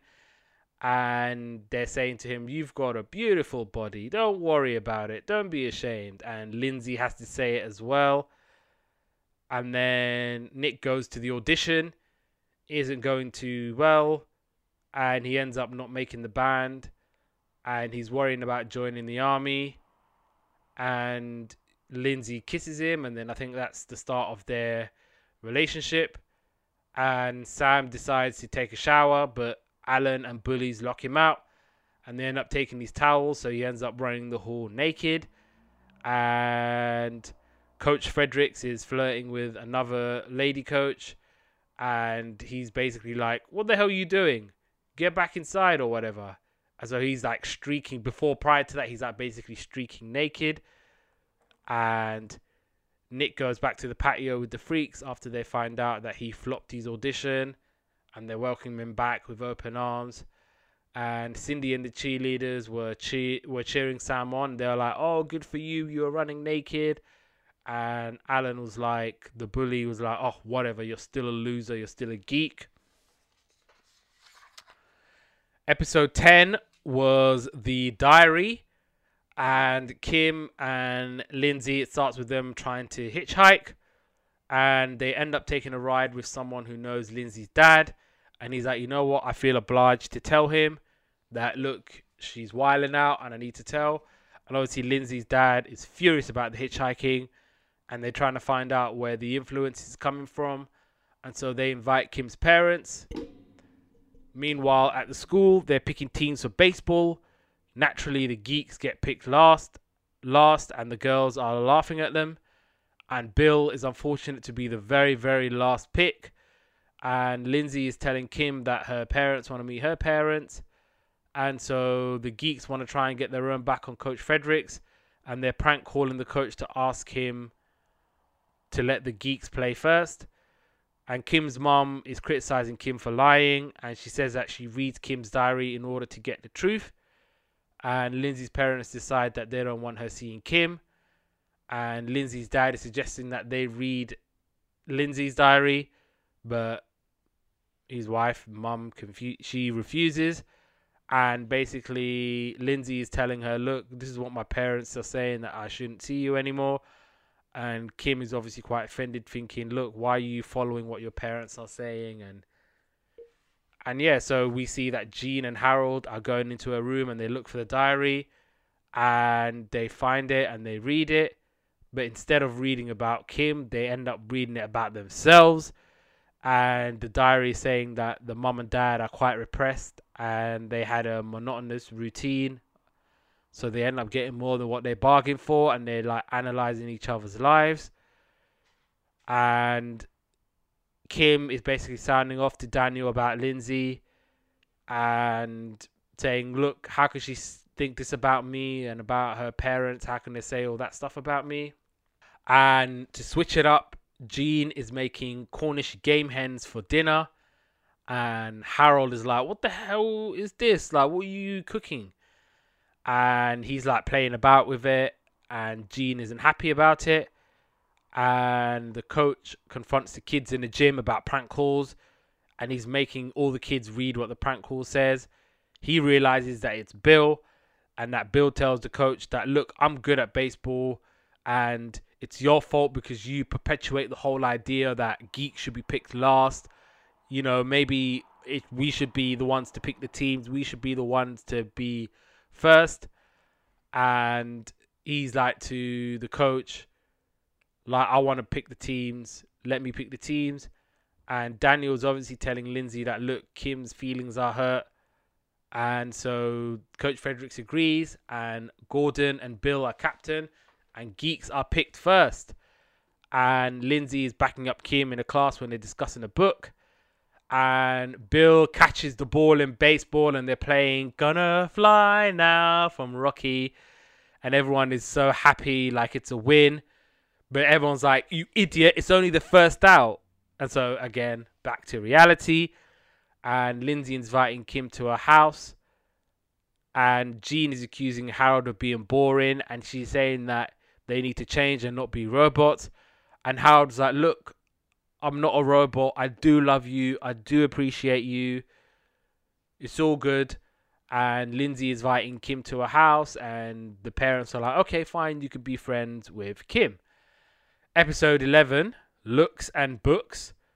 And so the freaks get a gig, and they're like, look, we need to use your parents' car, Lindsay, so that we can get to the gig. So Lindsay ends up taking the car, and she crashes it into another car, causing a big old problem, and the freaks are making it worse. And they're like, Daniel's like, oh, and he's being a real creep about it. And she's like, you know what? I'm going to tell the police. I'm going to tell your parents. And they're taunting the lady. And also Lindsay's parents, they're like, you know what? We're sick and tired of you hanging around with these people. You're grounded for I don't even know how long. And you're not even allowed to see the freaks. And Lindsay's like really, really upset and really sorry about what happened. And she's like, you know what? This is all your fault. You made me do this. You're all so lazy. You don't have anything going for your lives. You're all useless. And then she says, you know what? I'm going to go back to, being a mathlete, and I want to take care of my life. And Sam, he sees Cindy flirting with a jock. And so he's like, you know what? I'm going to try a new look. I'm going to try new hair. I'm going to try and make it better.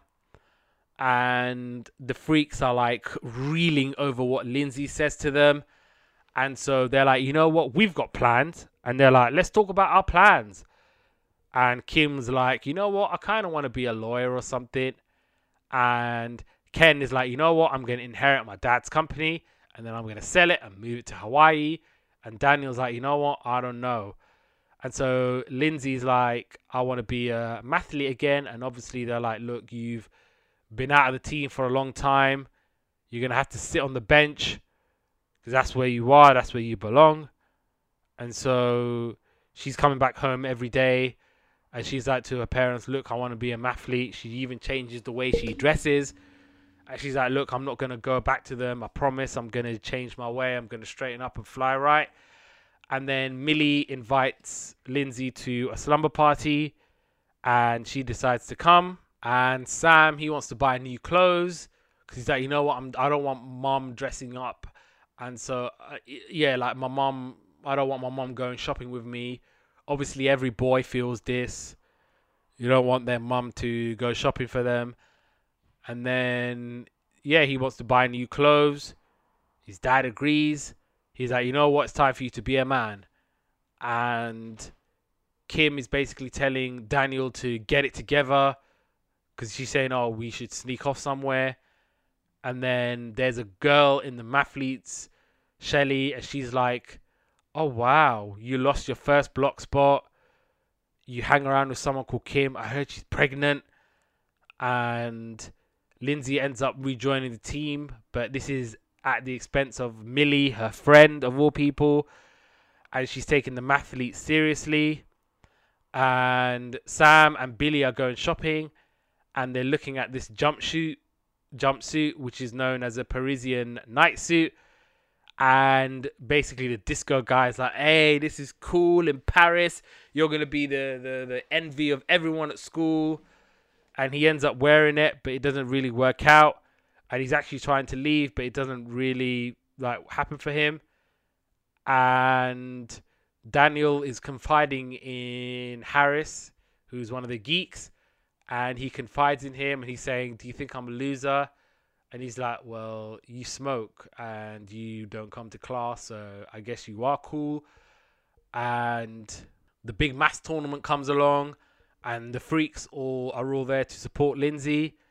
And Sam confides in the guidance counselor, Jeff, and he tells him that, you know what, in life, it is all about confidence. If you're the most confident person in the world, then that's going to come out and it's going to show. And the geeks are kind of saying to themselves, look, we're cool. And meanwhile, back at the slumber party, Lindsay is saying that, look, I can't be with you girls anymore. I don't want to be a mathlete anymore. But she says that she will always be friends with Millie. And Lindsay goes back to the freaks and they go see a movie. There was a really, really interesting scene I can't remember in what episode it was, but I do believe it might have been. So basically, one of the teachers in the school, because obviously they say, look, why do we get bullied? Why is it always us? What do we do to deserve to be bullied? And one of the teachers was saying, look, this is the hierarchy of school. So this is where all the cool kids are, and this is where you are. And then you'll see as you grow up and as time goes by, the gap starts to bridge, and the geeks, you guys, are going to get all the MIT, you're going to get all the scholarships, you're going to get Ivy League colleges, and the jocks are going to be serving you your McDonald's 10, 15 years down the line. So I can't remember what episode that was from, but that was a really, really, really good, poignant scene. And okay, so the last episode, or the finale, was Discos and Dragons. And they crash a disco party, and they're basically shouting, "Disco sucks!" And they see Nick at this. And so yeah, the geeks are fed up of being geeks. And basically the AV club teacher tells them what happens. And yeah, Sam's like, you know what, I'm not really with this. I want this to happen now. I want this to be a thing now. I want to be on top of the cool kids now. And then Dave, he's supposed to... Okay, so yeah, Daniel ends up joining the AV club because a guidance counselor catches him and starts to talk to him. And he's basically saying, look, don't waste your life. Don't be a dosser. And Lindsay is selected for an academic summit at the University of Michigan. And she has to spend time debating and studying because she's in the top 1% at the school, and she agrees to it. And Lindsay is raising concerns with the guidance counselor. And he tells her about the album American Beauty by the Grateful Dead. And he tells her, look, it's an amazing album. Just give it a listen, mull it over, figure it out, see what you think about it. I mean, I actually went back to listen to this album, and it's actually a pretty good album. Yeah, so there's that. And the geeks are obviously not happy about Daniel joining. And Ken tells Nick that he's only going out with Sarah to make Lindsay jealous. And Dave says that Lindsay and Nick should get back together. And Lindsay is listening to the American Beauty album. She loves it, and it completely changes her outlook on life. And Lindsay's parents are telling her, look, this is a great opportunity. Don't waste it. Go to this summit. And Daniel has to set up the video because obviously he's now in AV class, but he ends up messing up. And Daniel's saying, look, I'm so awful at everything. And he ends up pushing Kim away. And Sam doesn't want to play Dungeons and Dragons anymore because he thinks it's too geeky. But then when Daniel says, you know what, I'll play with you guys, then Sam says, okay, I'm going to play. And Lindsay is sounding off to Kim about not wanting to go to the academic summit. And Kim was like, you know how lucky you are that you're going to leave this town. And yeah, so the DJ and the disco, they confront Ken for heckling, and he gets thrown out. And Daniel is playing Dungeons and Dragons, but he's a dwarf. Nick, he's got a new girlfriend, as I said, Sarah, and he's even quit smoking pot. He's dancing well, and he's basically enjoying this new life. And Daniel is enjoying his company with the geeks. And Blake and Eugene are dancing. Oh, bloke called Eugene is dancing, and he's doing magic. I'm not really sure what that's about. Really random. And so Daniel's like, you know what? I've really enjoyed this. Maybe I'm going to come around again. And it kind of ends with Lindsay heading off to the University of Michigan. She boards the bus. She's like, you know, look, I'm going to really miss you guys. I'm going to see you guys in a couple of weeks. But then we realize that she's going off on tour with the Grateful Dead, because I think some of the kids were saying, look, we're going to go on the road with the Grateful Dead. We're going to follow them on tour. And Kim and Lindsay decide to go with them on tour.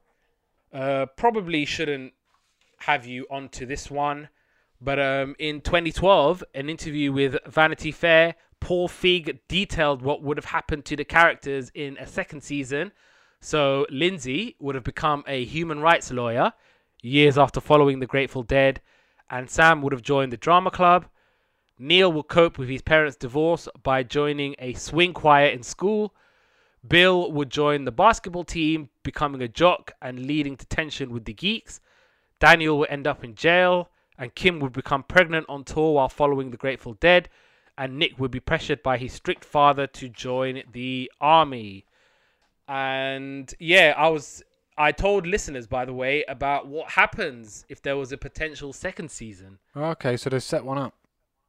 Well, they didn't set it up. It was just one of those what if things. And yeah, so that was Freaks and Geeks. Any last thoughts? No, just incredible. I'd actually recommend anyone to watch this. And it just makes me looking forward to the next series of Stranger Things as well. Yeah, I loved this show. I thought it was magnificent. If we were doing top fives this week, Geeks and Freaks or Freaks and Geeks would make that top list comfortably. So yeah, it's a really, really, really, really good show, and it makes me feel really, really bad about talking about this next show because it wasn't a bad show. It really wasn't. But yeah, it was just one of those where I want to give Freaks and Geeks their flowers. I want to give them their flowers that they truly, truly, truly deserve. And maybe they would never have gotten flowers anywhere else other than Yesterday's Capers. So this is for you, Freaks and Geeks. And yeah, you earn your flowers. Wicked Science. So we're going back to July 2004. And some of the things happening in the world. The Russian Federation stops recognizing Soviet Union passports as legal identification. The unmanned Cassini-Huygens spacecraft arrives at Saturn. The former South African President Nelson Mandela calls for commitment by the world to take action against AIDS. I, Robot was in the cinemas. And Lola's Theme by Shapeshifters was #1 in the charts. So, Wicked Science. So this was an Australian television series which debuted on February 2004 in Australia, but came to the UK in July. And the series focuses on Toby and Elizabeth, who are two teenagers who are mysteriously turned into wizards of science. They're two students in the same grade. Toby is a regular student and Elizabeth is kind of plugged in and she's really mean and nobody likes her. But she really likes Toby. And one day a ray hits Toby and Elizabeth and they both acquire some scientific superpowers, becoming genies. Not geniuses, genies.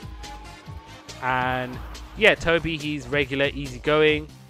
And he struggles with homework and girls. And Elizabeth is a teacher's pet. Nobody likes her. And Toby is not really happy with his new gift. But Elizabeth wants to reveal using his powers to control the high school. And Toby is the only one capable to stop her. And now the boring Sand Bay school is now turned into chaos with continuous and unexplained events. And Toby doesn't know how to control the gift. But Elizabeth revels in her newfound power. She wants to dominate the school and she wants to use her gift as the ultimate weapon for success and power.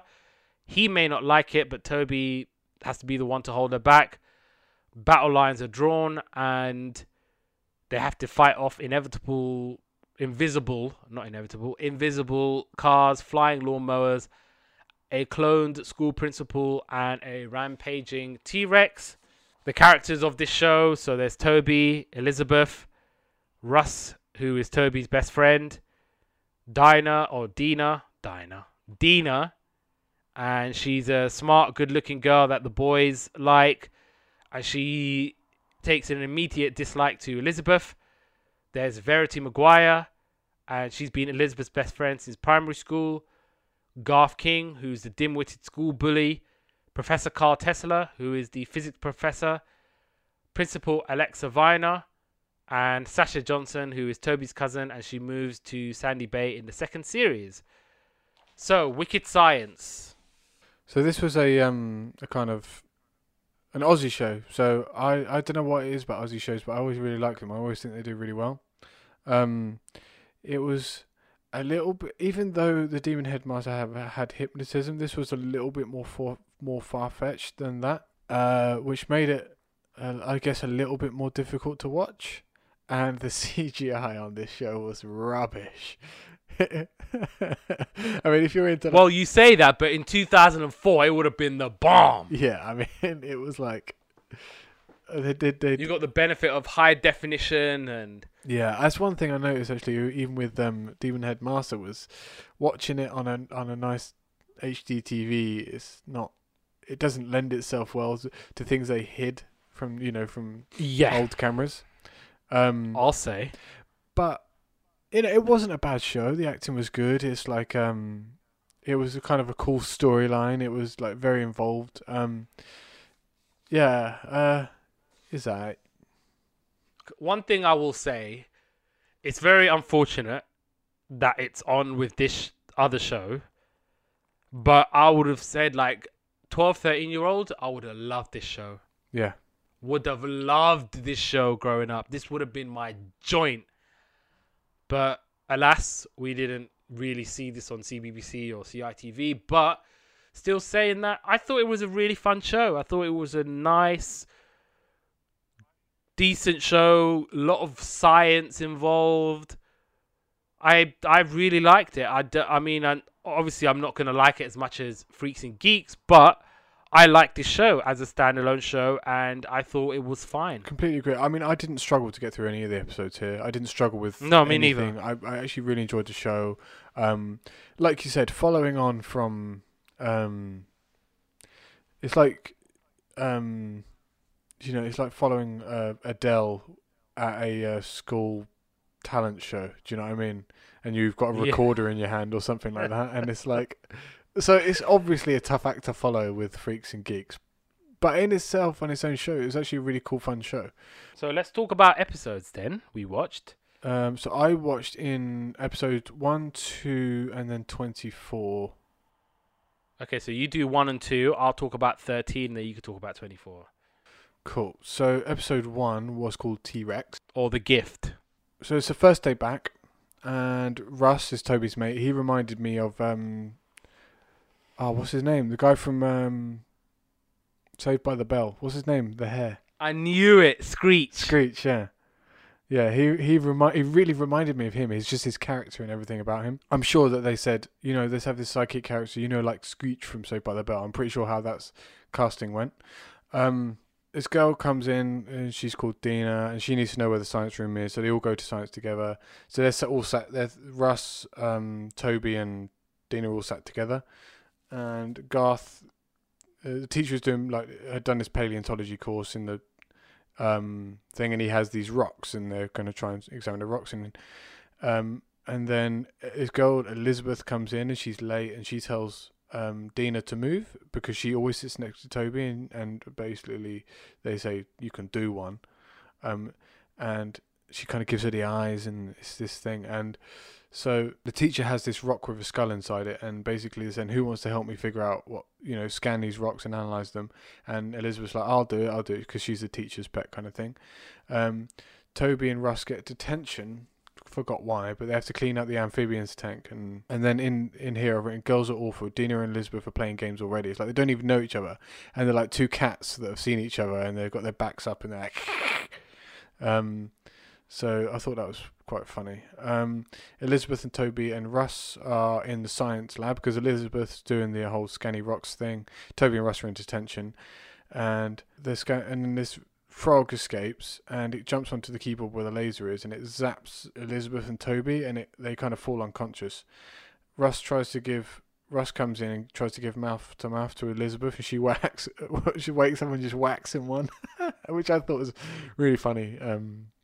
Really funny thing. And so basically now he's a genius, and so is Elizabeth, and they get these flashes of like really complex and impossible equations for anybody, even top professors, to understand. They can solve in seconds. Toby decides he's going to build a double helix, and now he knows all about DNA and how to build life. Next episode, not next episode, sorry, next lesson, they're talking about extinct dinosaurs, and it's like, here's a bone of a dodo, here's a bone of a T-Rex, and this and the other, and then Dina says, "Oh, wouldn't it be great if there was Dodo still walking around, because they'd be so cuddly and this and that and the other."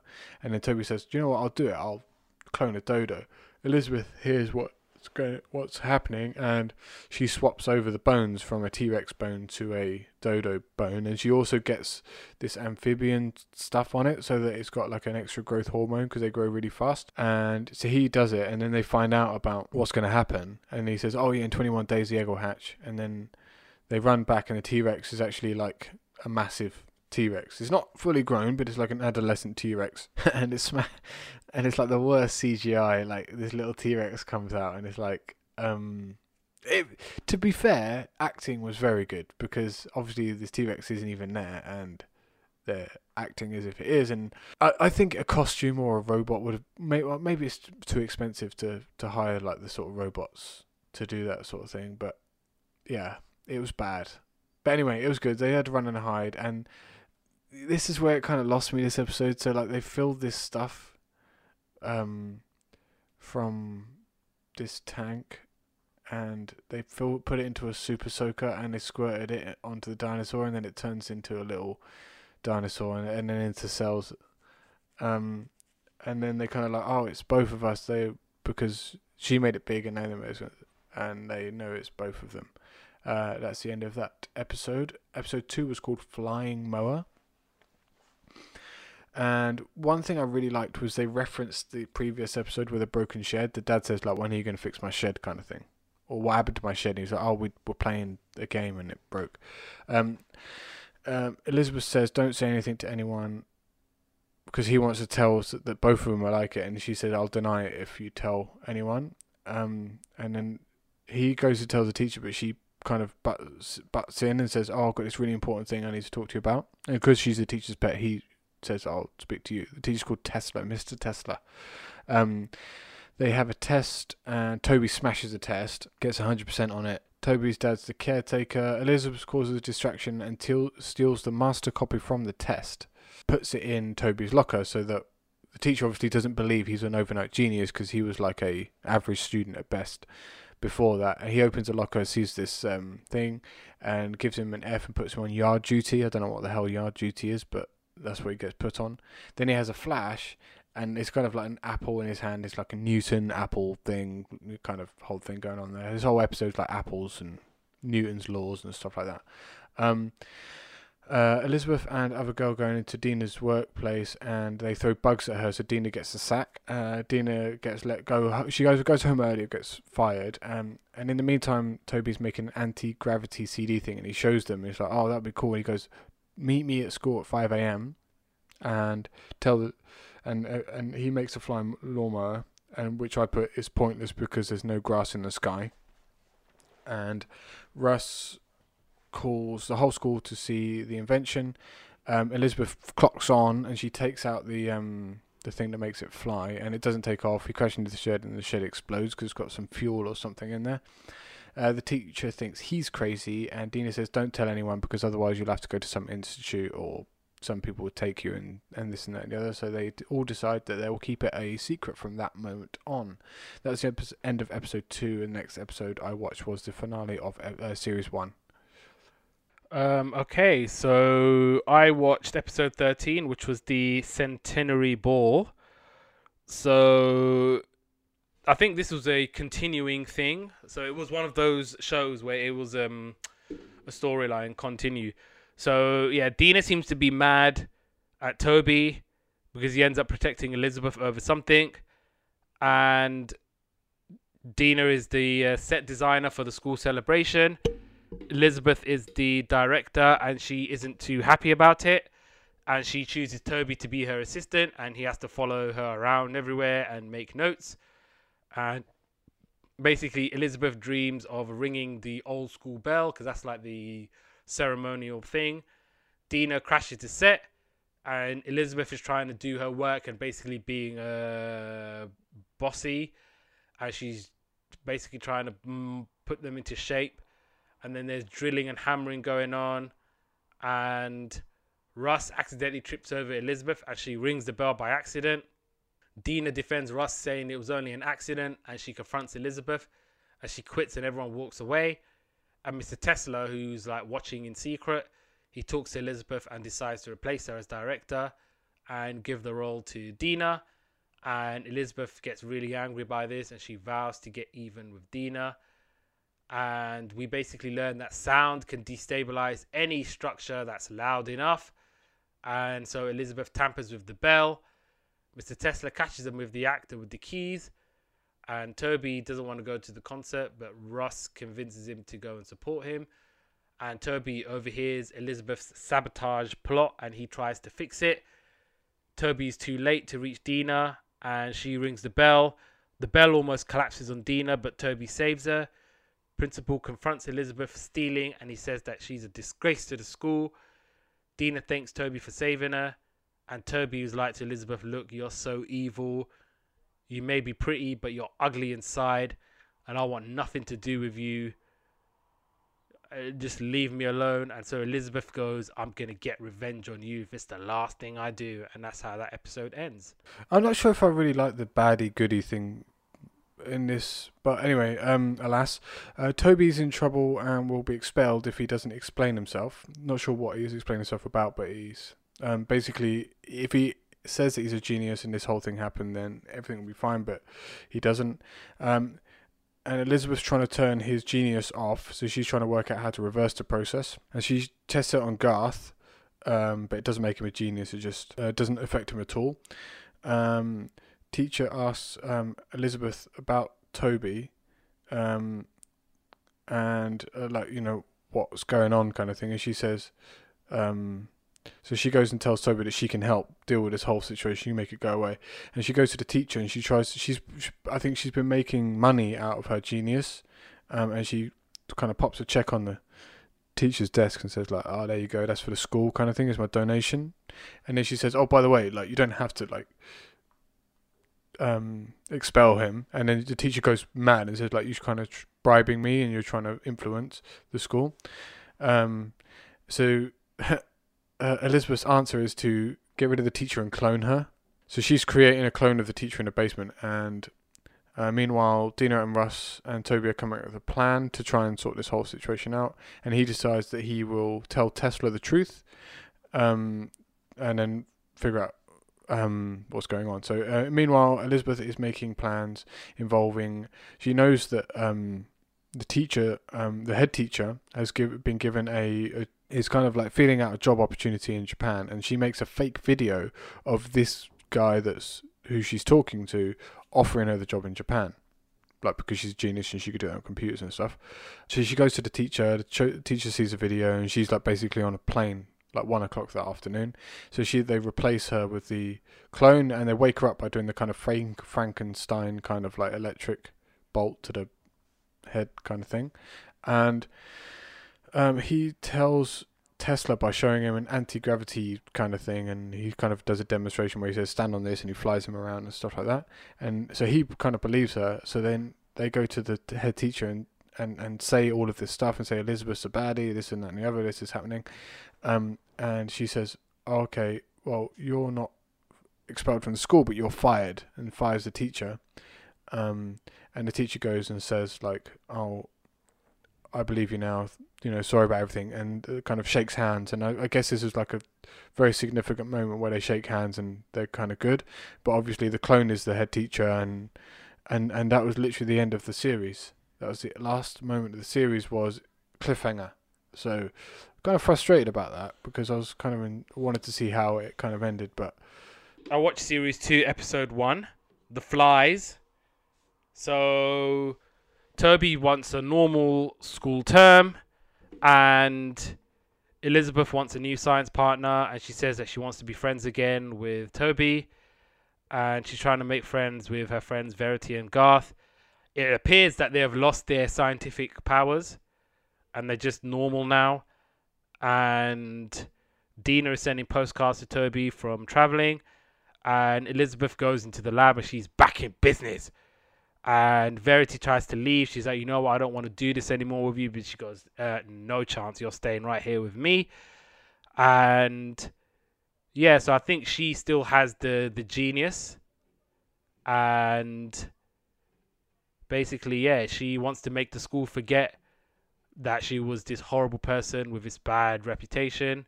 The new principal, Mrs. Hammer, wants the school to become a lot better than what it was before. And Toby realizes that Elizabeth is a genius again. She wants him to join her, but he's like, you know what, I would never join anything with you. She goes, you know what, stay the hell out of my way, boy. And then Sasha follows Russ into Elizabeth's lab, and they get turned into flies. And the message said, if you're reading this message, it means you still don't trust me. And then, yeah, they get turned into flies. And Elizabeth is trying to tempt Russ and Sasha so that she can turn them back into normal and then zap their memories. And then Toby sees Russ and Sasha through the microscope in class because they managed to fly to Toby's desk. And Toby goes to the lab to see what he can do. And then he becomes a genius again. And Toby manages to save them in time from a spider and turn Sasha and Russ human again. And then Sasha's like, is it crazy here? She's like, okay, I think I'm going to like it. And then the finale was King Cuddly. And it looks like Jack, who was a new student. So in the first episode, we see that Jack, he's basically wondering what the hell's going on. He knows that something's up with Elizabeth and Toby. And later on, we kind of see that he wants some of this genius stuff. And it looks like, yeah, Jack and Elizabeth are together. But she's still thinking about Toby. And Jack is like, you know what? Why don't you change back to being normal and not be a genius anymore? And Elizabeth is like, okay, I agree.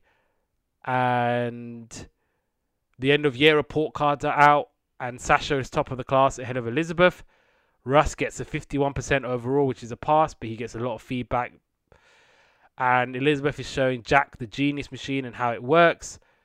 And as a gift to the class, the teacher brings a koala to the school as an end-of-year surprise. And Jack keeps the real genius disc and he gives Elizabeth a fake.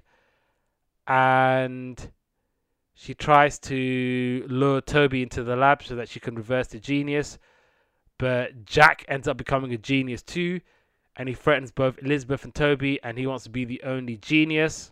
Garth, the bully, posts up Russ's exam results to the whole school. And Toby actually prevents him and Elizabeth getting zapped. And Elizabeth's like, you know what? I'm going to get this guy. And nobody does this to me. Jack tries to get away. And he zaps the koala bear by accident. And it grows exponentially. And Russ and Sasha are trying to help. And Russ presses the genius button. And genius button reverse onto Jack. And he's not a genius anymore. And Elizabeth distracts the koala with a noise. And then in King Kong style, he grabs Elizabeth and he climbs Sandy Bay Bridge with her in her hand. Kind of the famous King Kong Empire State Building scene. And then Toby ends up saving Elizabeth. And he shrinks the koala and he says, look, you know, we can be like friends again, and like you and me, like we're good. Elizabeth's like, you saved my life, thank you so much. And yeah, it ends with them being mutually good. And then Russ accidentally presses the gun and the koala grows again, and they're like, oh, Russ. And then yeah, that's how it kind of ends. And yeah, like I said, this was a really, really, really good show. I'm not gonna ask you about head-to-heads and any of that, because obviously it's clear and obvious, so I ain't even gonna get into all of that. I don't want to kind of turn this out to be a big loser, because really and truly it's not. So yeah, that was the shows that we did today. And on that note, Yesterday's Capers is coming to an end. So Yesterday's Capers is available wherever you get your podcast from. So download it, listen to it, subscribe, do all of that. Yesterday's Capers, we're on the socials at facebook.com/Yesterday's Capers. Instagram, it's Yesterday's Capers 1. On Twitter, it's Yesterday Capers. I've got a new pod, Third and One Fall, which is all about pro football and pro wrestling. If you're into that, it's available on Spotify. So do check out the first episode and give it a listen and support it. And you can follow me on the socials. On Instagram, it's Abdullah_Molim. And on Twitter, it's Abdullah Molim, all one word. Give me a holler, give me a shout. And join us next time for another episode of Yesterday's Capers.